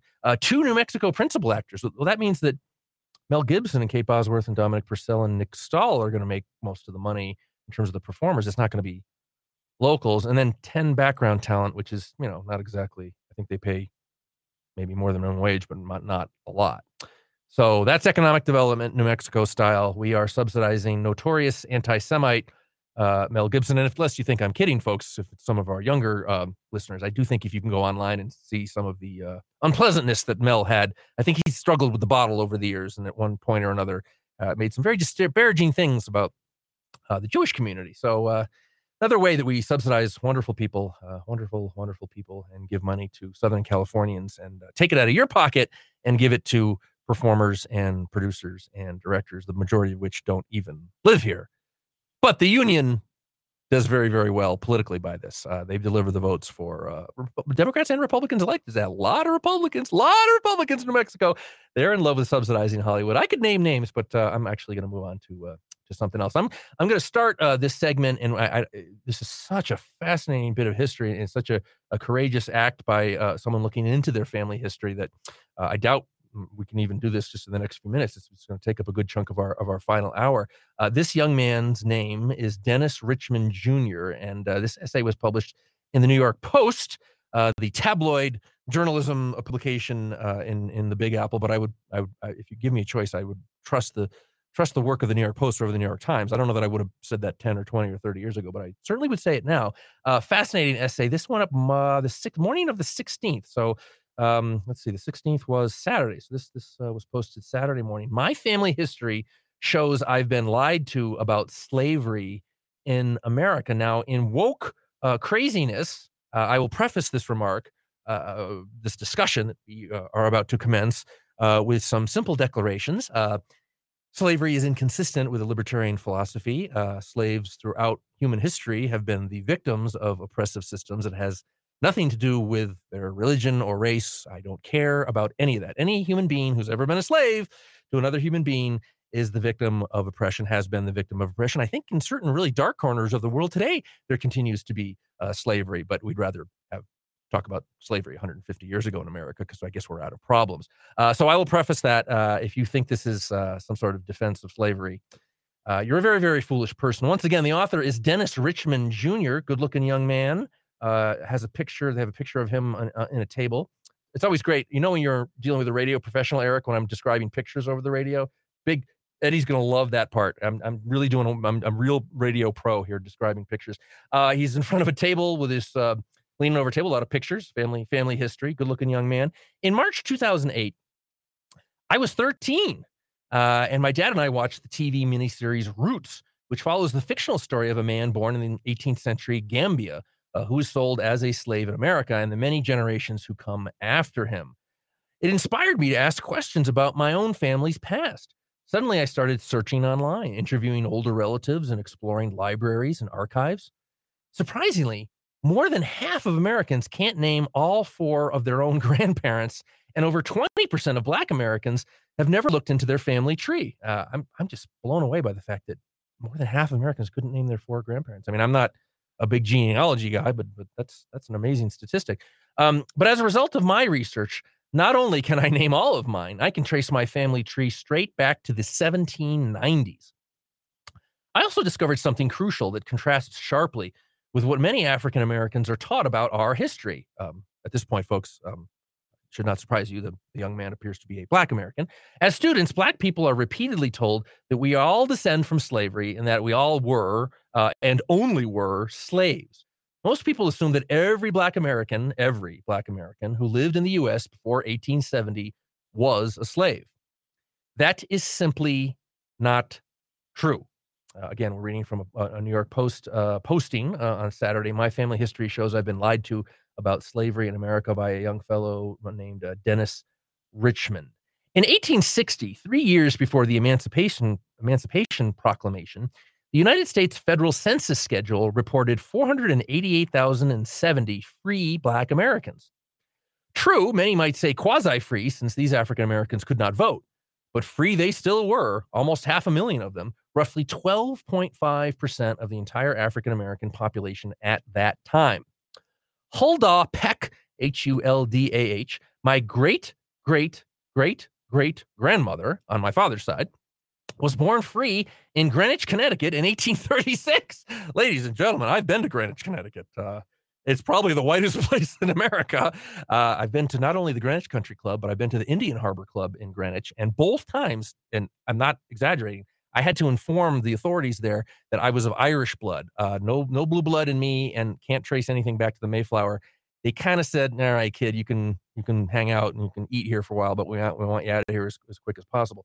Greenwich, Connecticut in 1836. Her parents, George Peck, a stonemason, and Nancy Felmata were also free, as were Nancy's parents, York and Tamar. The latter born in 1773, latter born in 1773. And of course, we're seeing all sorts of ads pop up, ruining the flow here. 3 years before the the American Revolution. It's striking to think that my father's ancestors were free for nearly a century before the Civil War. While most of my mother's family were enslaved on South Carolina plantations at this time, learning about this other side, this free side, made me realize that slavery does not fully define my past. Talk about blasphemy in woke America. Slavery does not fully define my past. Huldah's children also illustrate the importance of self-reliance and entrepreneurship in my family. Her son, Edward B. Merritt, born in 1871, worked in real estate at a time when the majority of Blacks in much of the nation labored as farmers or domestics. His son, John Sherman Merritt, was a homeowner in Greenwich, Connecticut, again, the whitest place in America, folks, who worked 4 jobs to support his young family. John's daughter, Adele Matilda Merritt, enjoyed a privileged Greenwich childhood, complete with charm school, a penchant for photography, and later international travel. And Adele's daughter, my grandmother, Joyce Marie Watkins, was a small business owner who settled in Yonkers, New York. Black children grow up believing that their only history is a history of slavery. Nicole Hannah-Jones and the New York Times' 1619 Project argued that America's entire history is founded on slavery. The truth is more complicated, interesting, and nuanced than that. And I think that statement, any sweeping declaration about America, folks, if a proper rejoinder would be the truth is more complicated, interesting, and nuanced than that. Researching my family's past has given me a sense of belonging to this nation. I'm part of the large story of striving and success that has built the American dream.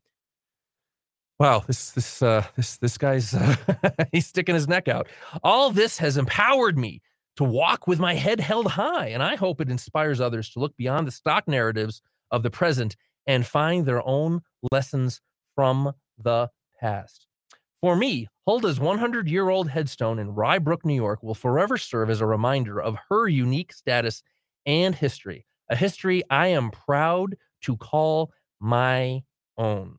Again, that's the end of the essay. The author, Dennis Richmond Jr., a journalist and the author of He Spoke at My School, An Educational Journey. He is the founder of the New York, New Jersey HBCU initiative. And of course, he has Twitter and various social media accounts. I will have this in the show notes tonight, which you will get if you're a subscriber, ladies and gentlemen. My family history shows I've been lied to about slavery in America. Dennis Richmond Jr., what an honest and I dare say very, very, very brave young man. Wokeness, just documenting the absolute intellectual impoverishment of wokeness. And I'm glad I ran across this sucker. I know there's a reason that I read the New York Post, as crazy as it sometimes can be. What do you think about that, E-Pro? I'm proud. I'm proud to hear that. It gives me hope for the future. Me too, because I just,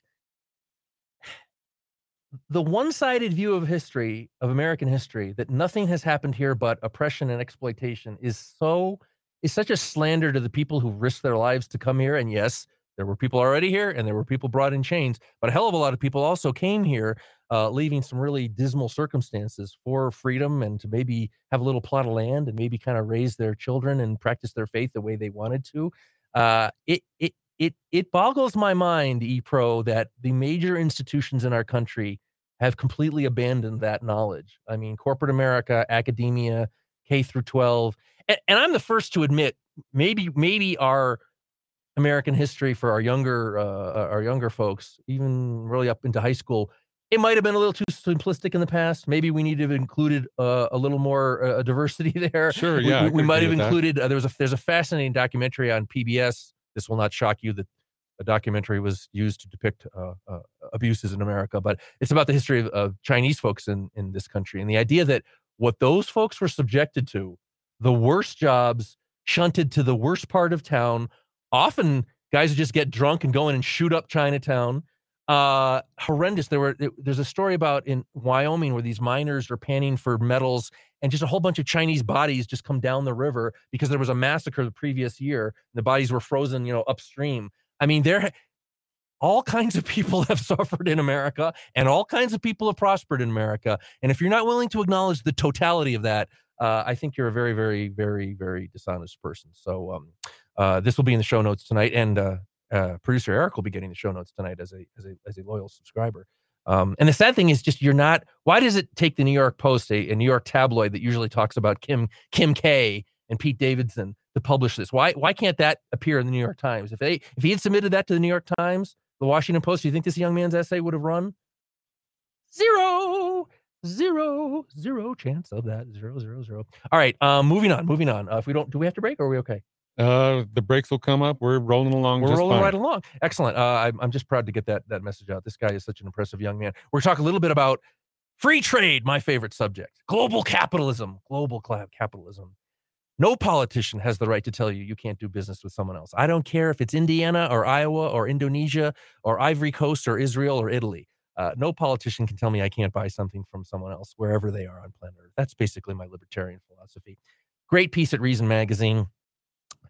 How the orgy of tariffs that began under Donald Trump, something I did not like about Donald Trump, although I'm someone who frequently praises things that the administration did. Interesting submission of testimony. Okay, this is being submitted to the U.S. International Trade Commission this week. They're holding a hearing on the economic impact of all those tariffs that were passed under Donald Trump and have been continued under Joe Biden. Interesting company called Lifesaver Pool Fence Systems Incorporated. Their testimony, interesting. For a company like Lifesaver, which manufactures fencing meant to keep children away from unsupervised pools, lest they accidentally drown, those tariffs have hiked the cost of raw materials imported from China. In the written testimony, Mr. Mooney, a representative of this company, estimates that the company has paid about $1.2 million in tariffs over the past 4 years and has twice they've had to raise prices specifically because of the Trump tariffs. Quote, the imposition of the Section 301 tariffs has forced our company to raise its prices, which inevitably has led to lower sales volume and therefore fewer protected pools. The economic impact of the tariffs is not only felt by our company and other similar businesses and their employees, but also the end consumers, American families. And this is something that you never hear from the protectionists, the anti-trade people. You never hear this argument about the economic consequences of those tariffs that are imposed. We are taxing ourselves, and you don't tax yourself your own way to wealth. That's not really how it happens. Are higher taxes on Chinese-made imports worth leaving American children marginally less safe? Apparently so, at least for the past 2 presidential administrations. Mr. Trump used the Section 301 of the Trade Expansion Act of 1974 to impose tariffs on all kinds of goods, both in 2018 and 2019. As a result, the average tariff rate applied to goods from China effectively doubled. Cumulatively, Americans have paid about $136 billion in higher costs at a time of Rona lockdown, unemployment, high inflation, as a result of those import taxes. That's about $1,000 per household, according to research by the National Taxpayers Union. Tariffs are adding to inflation, too. A study by the Peterson Institute for International Economics, a trade-focused think tank, found that repealing tariffs could reduce overall inflation by about 1 percentage point. And at this point, at this moment, ladies and gentlemen, we'll take anything we can get.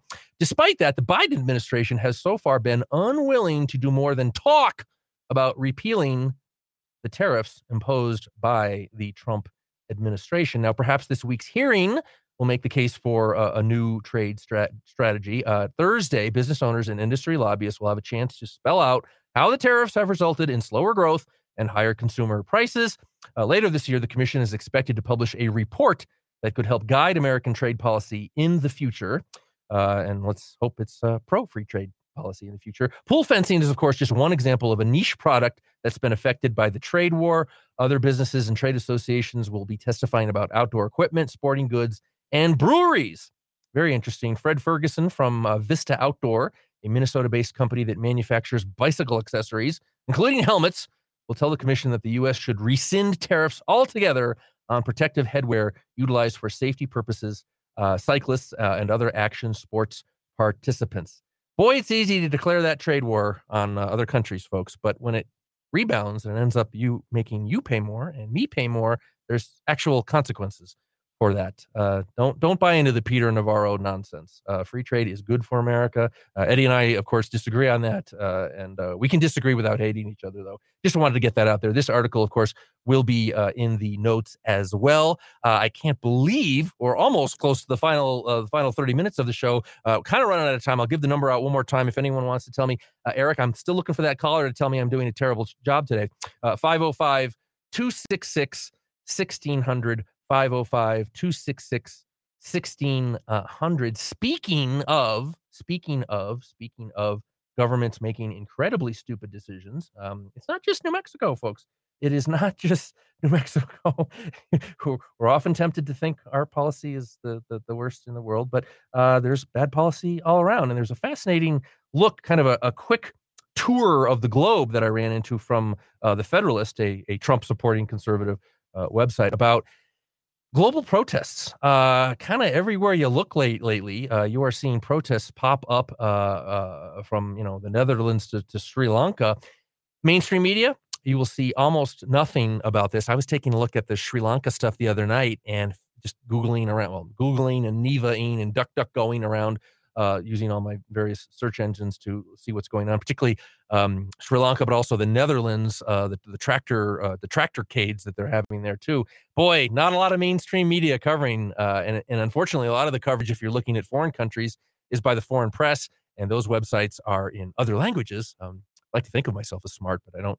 What do they speak in Holland? Hollandaise? Do they speak Hollandaise in Holland? Is Dutch a language? I think Dutch is a language. And I don't know what they speak in Sri Lanka either, but tough to get the facts, but I will credit this author at the Federalist. Meanwhile, the Washington Post is talking about how to deal with a chatty coworker. What else are they talking about? They're talking about what 2 Yentas plus 1 senator, a lifetime together, according to the New York Times. I guess that's some politicians getting okay. And what are some of the other fascinating articles about? Pete Davidson and Kim K. That's what we're all really obsessed with, Pete Davidson and Kim K. France, of all places, I didn't even know this until I read the article, because I was concentrated mostly on Sri Lanka and the Dutch protests. Going back to March, all through May, and even up to the current era, French protesters have been protesting all manner of stuff. Even arrests have happened in the last few months. The economy is struggling. It shrank in the first quarter of the year. Inflation is up by not as much as it is in Joe Biden's country, but it's still a big. Protesters were arrested for protesting inflation because of the loss of purchasing power. The country is spending an extra $20.4 billion, I guess, on stimmy checks to help the inflation. I don't know why creating more money will actually help inflation in France, but that's the French for you. In Spain, gas subsidies, welfare, an increase in the minimum wage. The socialist-leaning government has seen all sorts of protests and very, very ticked off people. 40% reliance on renewable energy, not doing wonders for the labor market there. 13.65% unemployment the first quarter of 2022. That's even worse than New Mexico. Labor shortages are raising prices on staple grocery items at an almost a 30-year high, and protesters are marching to support tax cuts, something that you wouldn't really think you'd see in Spain, something we've probably never seen in New Mexico. Tax cuts, what's that? Okay, Greece. Greece has been in trouble for a long time. Of course, the crisis worsened to its lowest point in 2018. Thousands of people back in April they had a huge rally outside of Parliament in order to protest what else? Inflation. Oh, and part of that is rising electricity prices and rising fuel prices and rising natural gas prices. Maybe Greece has come to America. In India, this, of course, the big chunk of land off the coast of, or on the mainland from the island of Sri Lanka, a country locked in a vicious cycle of going into debt to pay off the interest of former debts. The increasing cost of living is racking the country. And that's a land that, has seen its share of hardship, certainly over the years. Back in March, an estimated 50 million workers participated in a 2-day strike in order to protest the loss of jobs and income. They were back organizing rallies. The commies, if you're facing some hard times, don't trust the communists to make things better. They are organizing rallies, protesting what else? Inflation. The socialist government in Argentina, they have defaulted 7 times in recent history, and the largest decline in the relative standard of living in the world since 1900. Good going, Argentina. I know New Mexico's working on this. We're working hard on it, but Argentina just blows us out of the water. They're trying to do something new. Yesterday, the economic minister announced her plan to cut the fiscal deficit, a proposal that more than 1,000 Argentines are protesting. They don't want to be cut off those good government no-show jobs. Decades of government spending and faulty economic policies have led to Argentina's inflation rate growing at 58%. Folks, that's worse than Joe Biden's America. 58%. I mean, I bow to no one in my disdain for Joe Biden, but even he hasn't produced 58% inflation. Prices are liquid and through the roof, with iPhones costing 6 months rent and a 2-hour plane ticket equaling the cost of a month's college tuition. I suppose most of those plane tickets are one way. The economic minister plans to hold Argentina to the terms of a $44 billion debt deal it made earlier this year with, you guessed it, the International Monetary Fund. I used to live across the street from the International Monetary Fund when I was at university in Washington, D.C. Thousands of Argentines, meanwhile, flocked to protest against the economic hardships felt by the country upon cutting spending and took up banners crying for Argentina's separation from the IMF. That's probably a good call. Okay, over in the UK, the very, very hot UK, they are looking at a 9.1% inflation rate. That's kind of like what we're looking at. Many are tired of the government's response. Brits have flocked out in February to protest rising costs of living. Demonstrations held in at least 25 towns and cities with signs including freeze prices, not the poor. If they do freeze prices, that's not going to make things better in the UK because it doesn't make things better anywhere. The UK's inflation rate was at 5.4% in January, and of course, accelerated, almost doubling. And they're facing problems, of course, due to the sanctions that the EU has placed on Russia. Meanwhile, Russia continues to find customers in hard currency for its natural resources. Back in June, last month, thousands marched in central London in protest. Wow. And they were asking for more welfare from the government. So we're getting it from all angles here. Morocco, not a place I've ever been to, and I hadn't been up on the Morocco news.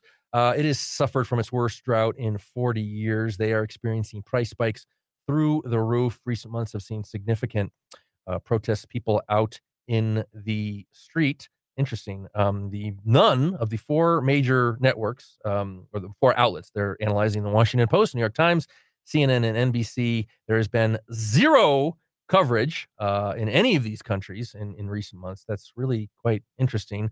The New York Times published one lone article on the strike in Indiana. Washington Post had two small articles on Argentinian protests. So that's quite interesting. The corporate press oftentimes only highlights economic protests when they get so loud that they can no longer be ignored, as we saw with Kazakhstan's situation. Things got pretty wild there. And of course, the Sri Lankans, their attack on the president's home. I did enjoy looking at that picture of people swimming around in the presidential pool in Sri Lanka. As a good Jeffersonian, I think a little revolution now and then is not necessarily a bad thing. Over the weekend, the biased media this past weekend finally began covering Sri Lanka.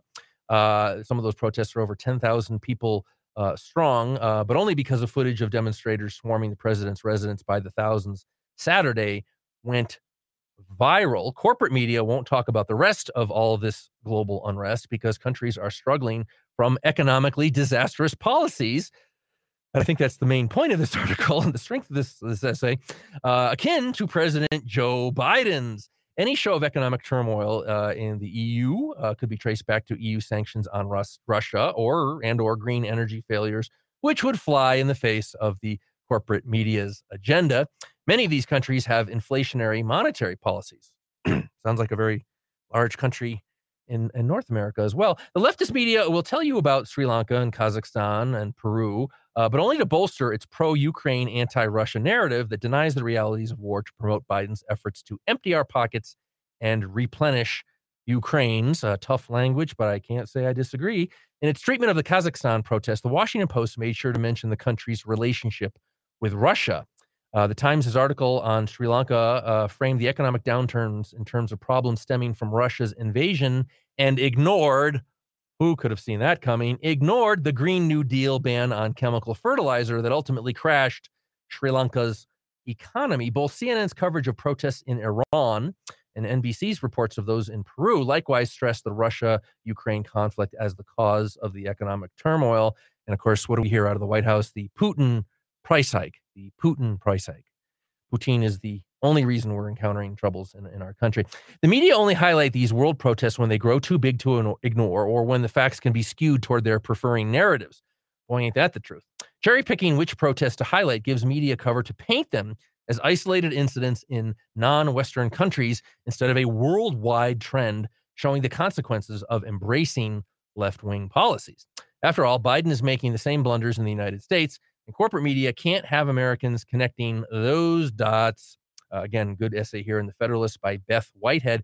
The U.S. labor market is in shambles. Inflation, as we all know too well, is spiking to a 40-year high. Our recent figure was 9.1%. The Biden administration is drawing down our emergency oil reserves. I could get into my perspective on that. I don't think we should have emergency oil reserves because I believe in capitalism. But anyway, it is a situation in our country that is getting bleaker and bleaker. Discontent with all of these policy failures is triggering massive protests all over the world. Just don't expect to read about it in the New York Times. Great essay. Wonderful essay, and exposing. Boy, I'm old enough to remember when you could. The New York Times, the Washington Post, CNN, they always had their liberal bias, but they would do a fairly decent job reporting facts. We have reached a point. I was saying to Eddie on the air the other day, it is so bleak. It is so obvious that these people are pushing an agenda rather than trying to do the job of journalism. I think it's just good to ignore them and spend your money on media sources. You don't necessarily have to agree with them all the time, but at least that have some degree of credibility that will report things that the mainstream media are not telling you. I can't think of anything better than rocktalk.chat, ladies and gentlemen. Meanwhile, I hadn't planned to get to this. We have a few minutes left in today's show. Stacey Abrams, we all know her. We all love her. According to, I think, the Star Trek universe, Stacey Abrams is president of the world, and there in their imagination, I think, and maybe they're they want her to be president. They can't get her elected governor of Georgia, but they do want her, that stepping stone up to president, and then maybe UN Secretary General eventually. Stacey Abrams, this colossal mediocrity known as Stacey Abrams, but fascinating piece in a news source that I do go to for kind of straight news. It's called justthenews.com. I think conservatives kind of more or less run it, but they really play it pretty fair. They play it down the middle. Interesting article, fact-based article, commenting on an analysis from Axios of all outlets that of the $49.6 million the Abrams campaign has raised to put her in the governor's mansion. Of course, this is the woman I think that said, what was her comment a couple of weeks ago? Georgia's the worst place in the country or something like that. Probably not a good way to make your way to the governor's mansion by insulting your state. I don't think that's not one mistake Mark Ronchetti is going to make, I think. Just $7 million of that $50 million kitty, 49.6 to be precise, came from donors within Georgia. So that amounts to about 14% of her total take. That is pretty pathetic. The incumbent, the evil Republican Brian Kemp, because we know that all Republicans are evil, he raised $26.2 million of his total $31.5 million from within the state, about 83% of his total haul. So it looks like Brian Kemp not getting a lot from McLean, Virginia, Manhattan, and Malibu. It's kind of shocking there. Both candidates, of course, as all candidates do, receive out-of-state donations, but her percentage far surpasses Kemp. 16.6 million of Stacey Abrams, the most impressive, wonderful woman on earth, came from Democratic strongholds, California and Washington alone. That is pretty interesting. Abrams raised a considerable sum of $6.7 million in unitemized donations, many of which likely came from Georgia and would boost her ratio if counted. That's an excellent point. Kemp and Abrams last faced off in 2018, a contest in which the current incumbent emerged triumphant after a protracted ballot counting process. Remember, elections are always free and fair unless you're a Democrat who loses an election, and then you can file suit and make all sorts of claims, and you have all kind of credibility if you're a Republican.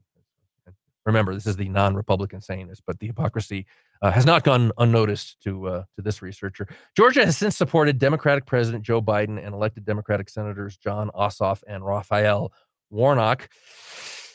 Good news is that Stacey Abrams, the most amazing, wonderful human being in the history of the world, the woman who really should be running the planet if Star Trek is to be believed, she's down a full 7 points over Mr. Kemp. He's running a 7-point lead over Abrams. Ms. Abrams, the most important person, the most brilliant woman in the history of the world. So all that money coming in from Malibu, not really helping a lot, is it? Not really helping a lot. How about a couple calls, Dowd? We do take only if people tell me I'm doing a bad job. I will not take any calls from anyone who praises me. Okay, so our first caller better know that. Caller, you are in the Kiva. Fire away. Well, hello. This is Melvin. Hello. I was calling to say, first of all, when it comes to the question of doing a bad job, okay. What happens is if you're doing a bad job, everybody tunes out and you're left begging for callers. Oh. So the fact that you have a caller states that you're doing an okay job. Whether you make people angry or not, or agree with you, that is the meat, because you have to have a situation where you draw an emotion to make it worth making a call. Okay. Now, all right. Well, can you argue with that? Really? Fair I was enough. just kind of looking at the frivolity of it, frankly. Having heard my whole life that the guest host is always doing a wonderful job, I want a caller to tell me I'm doing a bad job. But all right, insight from our caller there, Mr. E. We have a number 2, or We got one more chance to Okay. get our I call. have a second item I wanted to comment. okay, fire away. When it comes to your tariffs, etc., Mhm. I agree that it is a bad idea to export tariffs or do tariffs, but I think we should implement something to make trade fair, and that is export bureaucrats. I think that all foreign plants selling product in the United States should be subject to the same bureaucracies as our domestic producers. Okay. I think maybe we can reach some common ground there. I can think of just names of people off the top of my head here in government in New Mexico, not just bureaucrats. I would say elected officials. Put them in a big tanker ship and just ship them toward China, ship them toward any country, Indonesia, the Philippines. We could send them to Brazil, as long as they're not here making life hard for us. I support that. Okay, thank you. Thank you for your call. We're going to go quickly to number 2, and hopefully this caller will tell me I'm doing a terrible job. Fire away, caller. Go ahead, caller.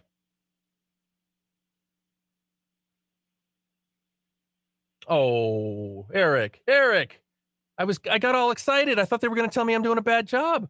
This thing I've lived for my whole life. I've been doing radio since 1996. I want to hear how bad I am. Nothing? Sounds like they just hung up.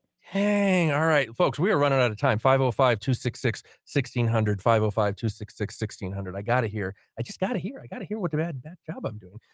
I think the good news, Eric, and I think we both can attest to this, is that Mr. Aragon, we've received no real-time show notes, no angry phone calls, no angry texts. This is Eddie's baby. Okay, this is not corporate radio. This Rock of Talk is owned by one Edward Aragon. He's been doing this for over a decade now. He takes things very seriously and very personally, as well he should, because it's his business. I see nothing. In fact, I will take out my phone, the phone that Eddie gave me, because if it wasn't for Eddie, I wouldn't have a phone. Do you see any text there at all? Nothing at all. Nothing at all. So the customer who matters most today, I think, seems to be in a good mood. So that was good. And I appreciate all your input, folks. I've gotten a couple of emails through the show as well. And I will, as we run out of time, I will take a moment to say super duper thanks to our subscribers. Our subscribers at only 20 cents a day. We push out a lot of Eric, you get over 60 pieces of original content a month if you're a subscriber. So the idea that this is some little mimeographed newsletter that comes to you with a staple in it. No. In your inbox, 60 pieces of original content a month. rockoftalk.chat. But I will kiss the owner's posterior a little. I mean, Eddie built that website and just sort of handed it to me. So it would not have happened, as I'm always telling Eddie, I'm the world's worst networker. I'm the world's worst marketer. I'm the world's worst businessman. And in terms of my relationship with this media outlet, Eddie has to really walk point on that, because I'm up at 1:30 in the morning looking up the history of the Interstate Commerce Commission, or looking up some obscure, I'm working on Baker v. Carr. I'm sure a decision you know a lot about, Eric, back in 1962, the whole apportionment of state legislatures. It was a Supreme Court decision in 62, because now that Clarence Thomas says there are some other decisions we should start to revisit, I'm looking at the good old days when state legislatures had districts. For example, in New Mexico, might have had one senator per county, regardless of how big your county was. So you could have Bernalillo with 600,000 plus, and you could have Harding with 459 people in it, and have the same level of representation in the state Senate. And what happened in the 1960s is the U.S. Supreme Court said, and this is, just imagine the enormity of this hypocrisy, folks. The Supreme Court said, we're not going to touch the U.S. Senate. So Wyoming is still going to have the same number of senators as California, and Rhode Island is still going to have the same numbers of senators as Texas. But at the state level, you can't do that anymore. Every district has to have equal number of constituents. And they had a series of decisions on this. I think if we went back to letting the legislatures determine their own districts, and not necessarily one man, one vote, for example, in the House, you could have equal constituent districts. But in the Senate, if we went back to say one senator per county, we'd have 33 senators, because there's 33 counties in New Mexico. So I'm working on that kind of stuff. That's what I'm working on, folks. I can't do the business side. I can't build a website and deal with Substack like Eddie did to create this. That's what Eddie's here for, because he is a born entrepreneur. We do have a caller, I'm told, by producer Eric, who's going to come in, and I'm really hoping going to just let me know everything I've done wrong today. Caller, go ahead. You're in the Kiva. Great job, Dowd. I'm on my way back, and I just want to say I've been listening all the way through, and I'm not your caller that you're looking for. I got to say, I'll tell you what, it really shows that you've been doing talk radio radio for as long as you have. I'm literally sitting on the plane on 104-degree heat, which the heat index is 112 coming home from Dallas, so it's pretty hot. But I got to say, it's great stuff. Great job. I mean, I don't even know what else to say. So I appreciate you stepping it up and stepping it in. And I'm going to stay out of the office there until further notice. So there you go. That means a lot from you, Mr. Aragon, because one of the things people talk about how little Eddie and I have in common. One of the things we absolutely have in common is we are hard to please. And when you get a compliment from Eddie, you write. When you get a compliment from me, you write down the day and time. Well, Eddie, I'm just trying to keep the seat warm till the main man comes back. We've had a lot of good feedback from folks throughout the show. A couple of drop callers, but I'm getting a bunch of emails from folks, and hopefully been entertaining and enlightening at the same time. I think you need to be on. I don't know. Can you still hear me? Yep, you're good. Okay, yeah. So I could tell you that one of the things that you need to do is you need to have your own show. Well, here comes the intercom lady. I will see you tomorrow. Sir, put your mask on, sir. Thank you, sir. We'll talk tomorrow. Well, that's the caller of the day. We do talk about the caller of the day, the text of the day. We got one more if you want to take him. Oh, okay. Now, finally, can I hear what I want to hear, folks? Caller, you're in the Kiva. Go ahead. Man, you suck so good, my tires are flat. I think I need to go to JJ's and get my valve stems replaced. Okay. You were looking for somebody to try to rip you up. And here I am doing a satirical thing. Please tell me how bad I am. Actually, I didn't hear most of the show today, which is unfortunate because ordinarily I know you left on your own. You do really darn good. Dictionary Dave, in the improv world, I study comedy because I'm not that funny a person, but I appreciate the hard work that comedians do. Improv is part of that. In improv, it's yes and. So what I need from you is, oh my God, this is the worst one I've heard yet. I mean, you guys do a lot of bad shows in the Kiva, but let me tell you, this is the stinker of all time. Can I get something like that from you? Yes, and Eddie normally does a really good show all the time. Okay. Sometimes he falls flat on his face. You're always flat on your face. So anything else you can do would always be an improvement. Okay, all right. He's getting a little creative with it. That's our Dictionary Dave. All right. What do you have for us today? We're running out of time, Mr. Man.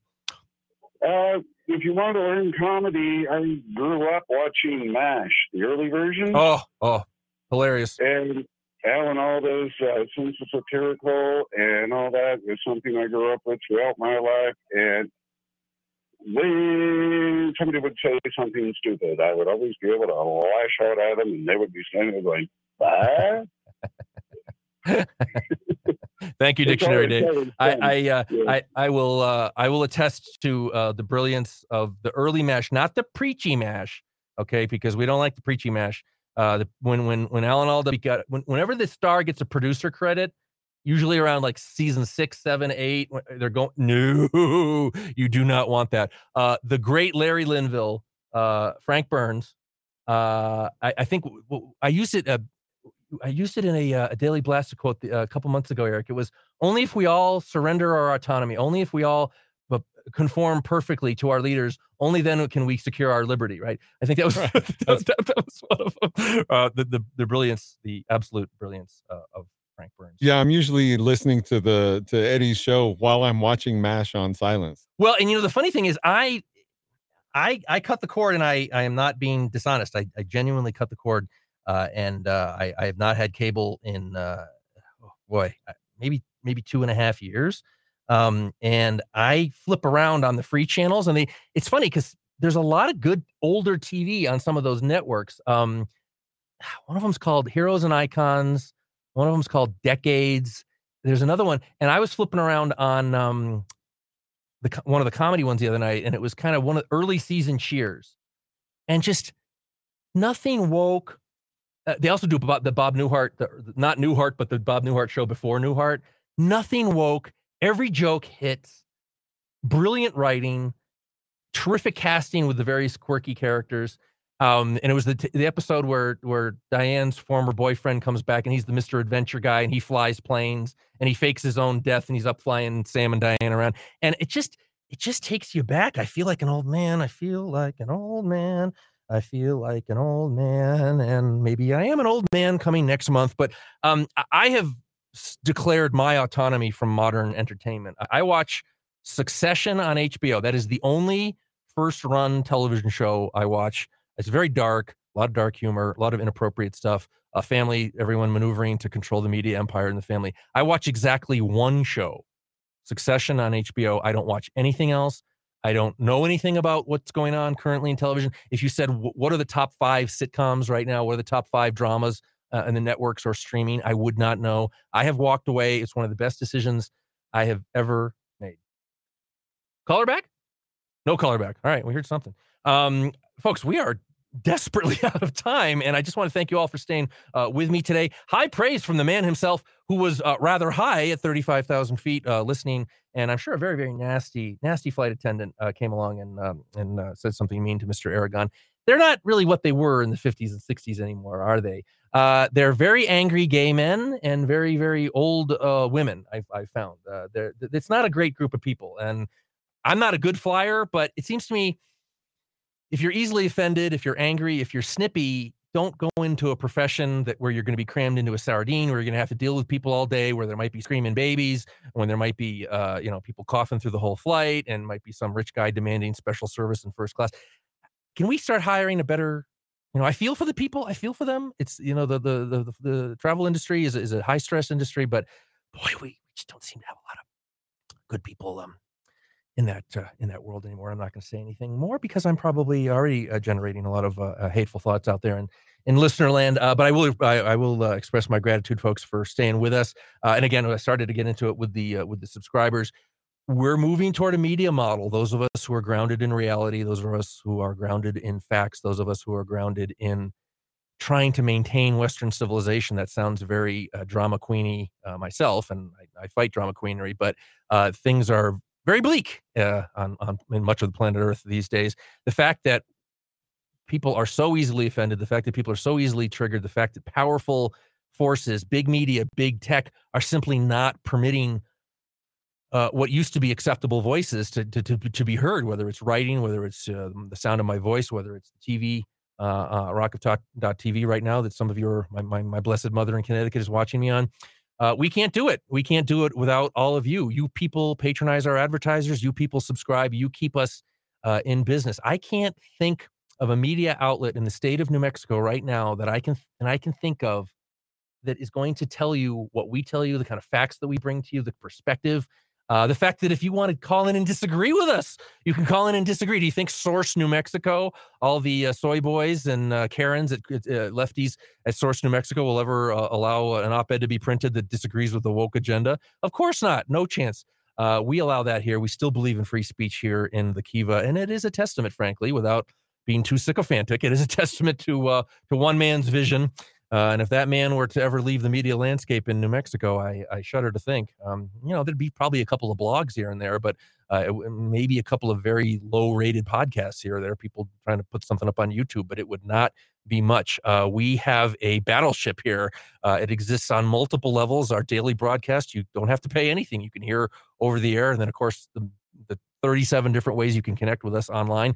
And then the subscription service, rockoftalk.chat, where you get all of my original reporting. Going to have an interesting article tomorrow about the semiconductor industry, particularly in light of the fact that we have one of the big semiconductor manufacturers here is here in New Mexico. It doesn't quite have the employment it used to about 20 years ago. I think they had over 5,000 employees, and they just recently decided they were going to bring some more people on, and they were going to get us up to half of where we were 20 years ago. Half of where we were 20 years ago. But you're not going to see that kind of stuff. You're not going to read that kind of stuff. You're not going to hear about that kind of stuff. It's a pretty bleak media landscape here in the land of enchantment. I'm sorry to say, but there are a few bright spots. We kind of think of ourselves as the brightest bright spot, maybe the star in this particular solar system, bringing our message and our thoughts and our research and our analysis to you. But again, can't do it without you. I was at a restaurant a couple months back, and someone came by. I don't know how they recognized me, but they said, We patronize your advertisers, and we tell them when we go to your advertisers that we're here because we heard you on the Rock of Talk. So it's not enough from this person's perspective to simply patronize Monroe's and the Candy Lady and so many other billion advertisers I could say right now, and there's no way I'll be able to think of all of them. But let them know. Go to their establishments and let them know. And of course, subscribe to rockoftalk.chat. ePro, I think we did it, brother. I mean, 3 hours. 3 hours. We did it. No problem. You did it, Dad. Thanks to you. Mr. Aragon, of course, coming back tomorrow. We will resume regular order. You heard him on the plane. That plane will land safely at the Sunport soon. And we'll be back. Rock of Talk coming back tomorrow for our regular program. Thanks for staying with us for the show this afternoon, folks. Have a good evening, and we will talk to you tomorrow. In the summertime, when the weather is high, you can stretch right up and touch the sky. When the weather's fine, you got women on your mind. Have a drink, have a drive, go out and see what you can find. If a daddy's rich, take her out for a meal. If a daddy's poor, just do what you feel. Speed along the lane, you go down or a turn of 25.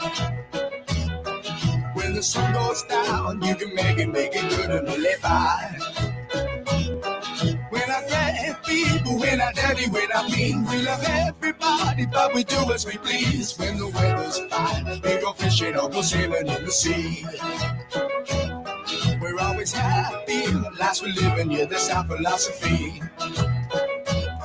Sing along with us, dee dee dee dee dee, da da da da da, yeah, we're happy.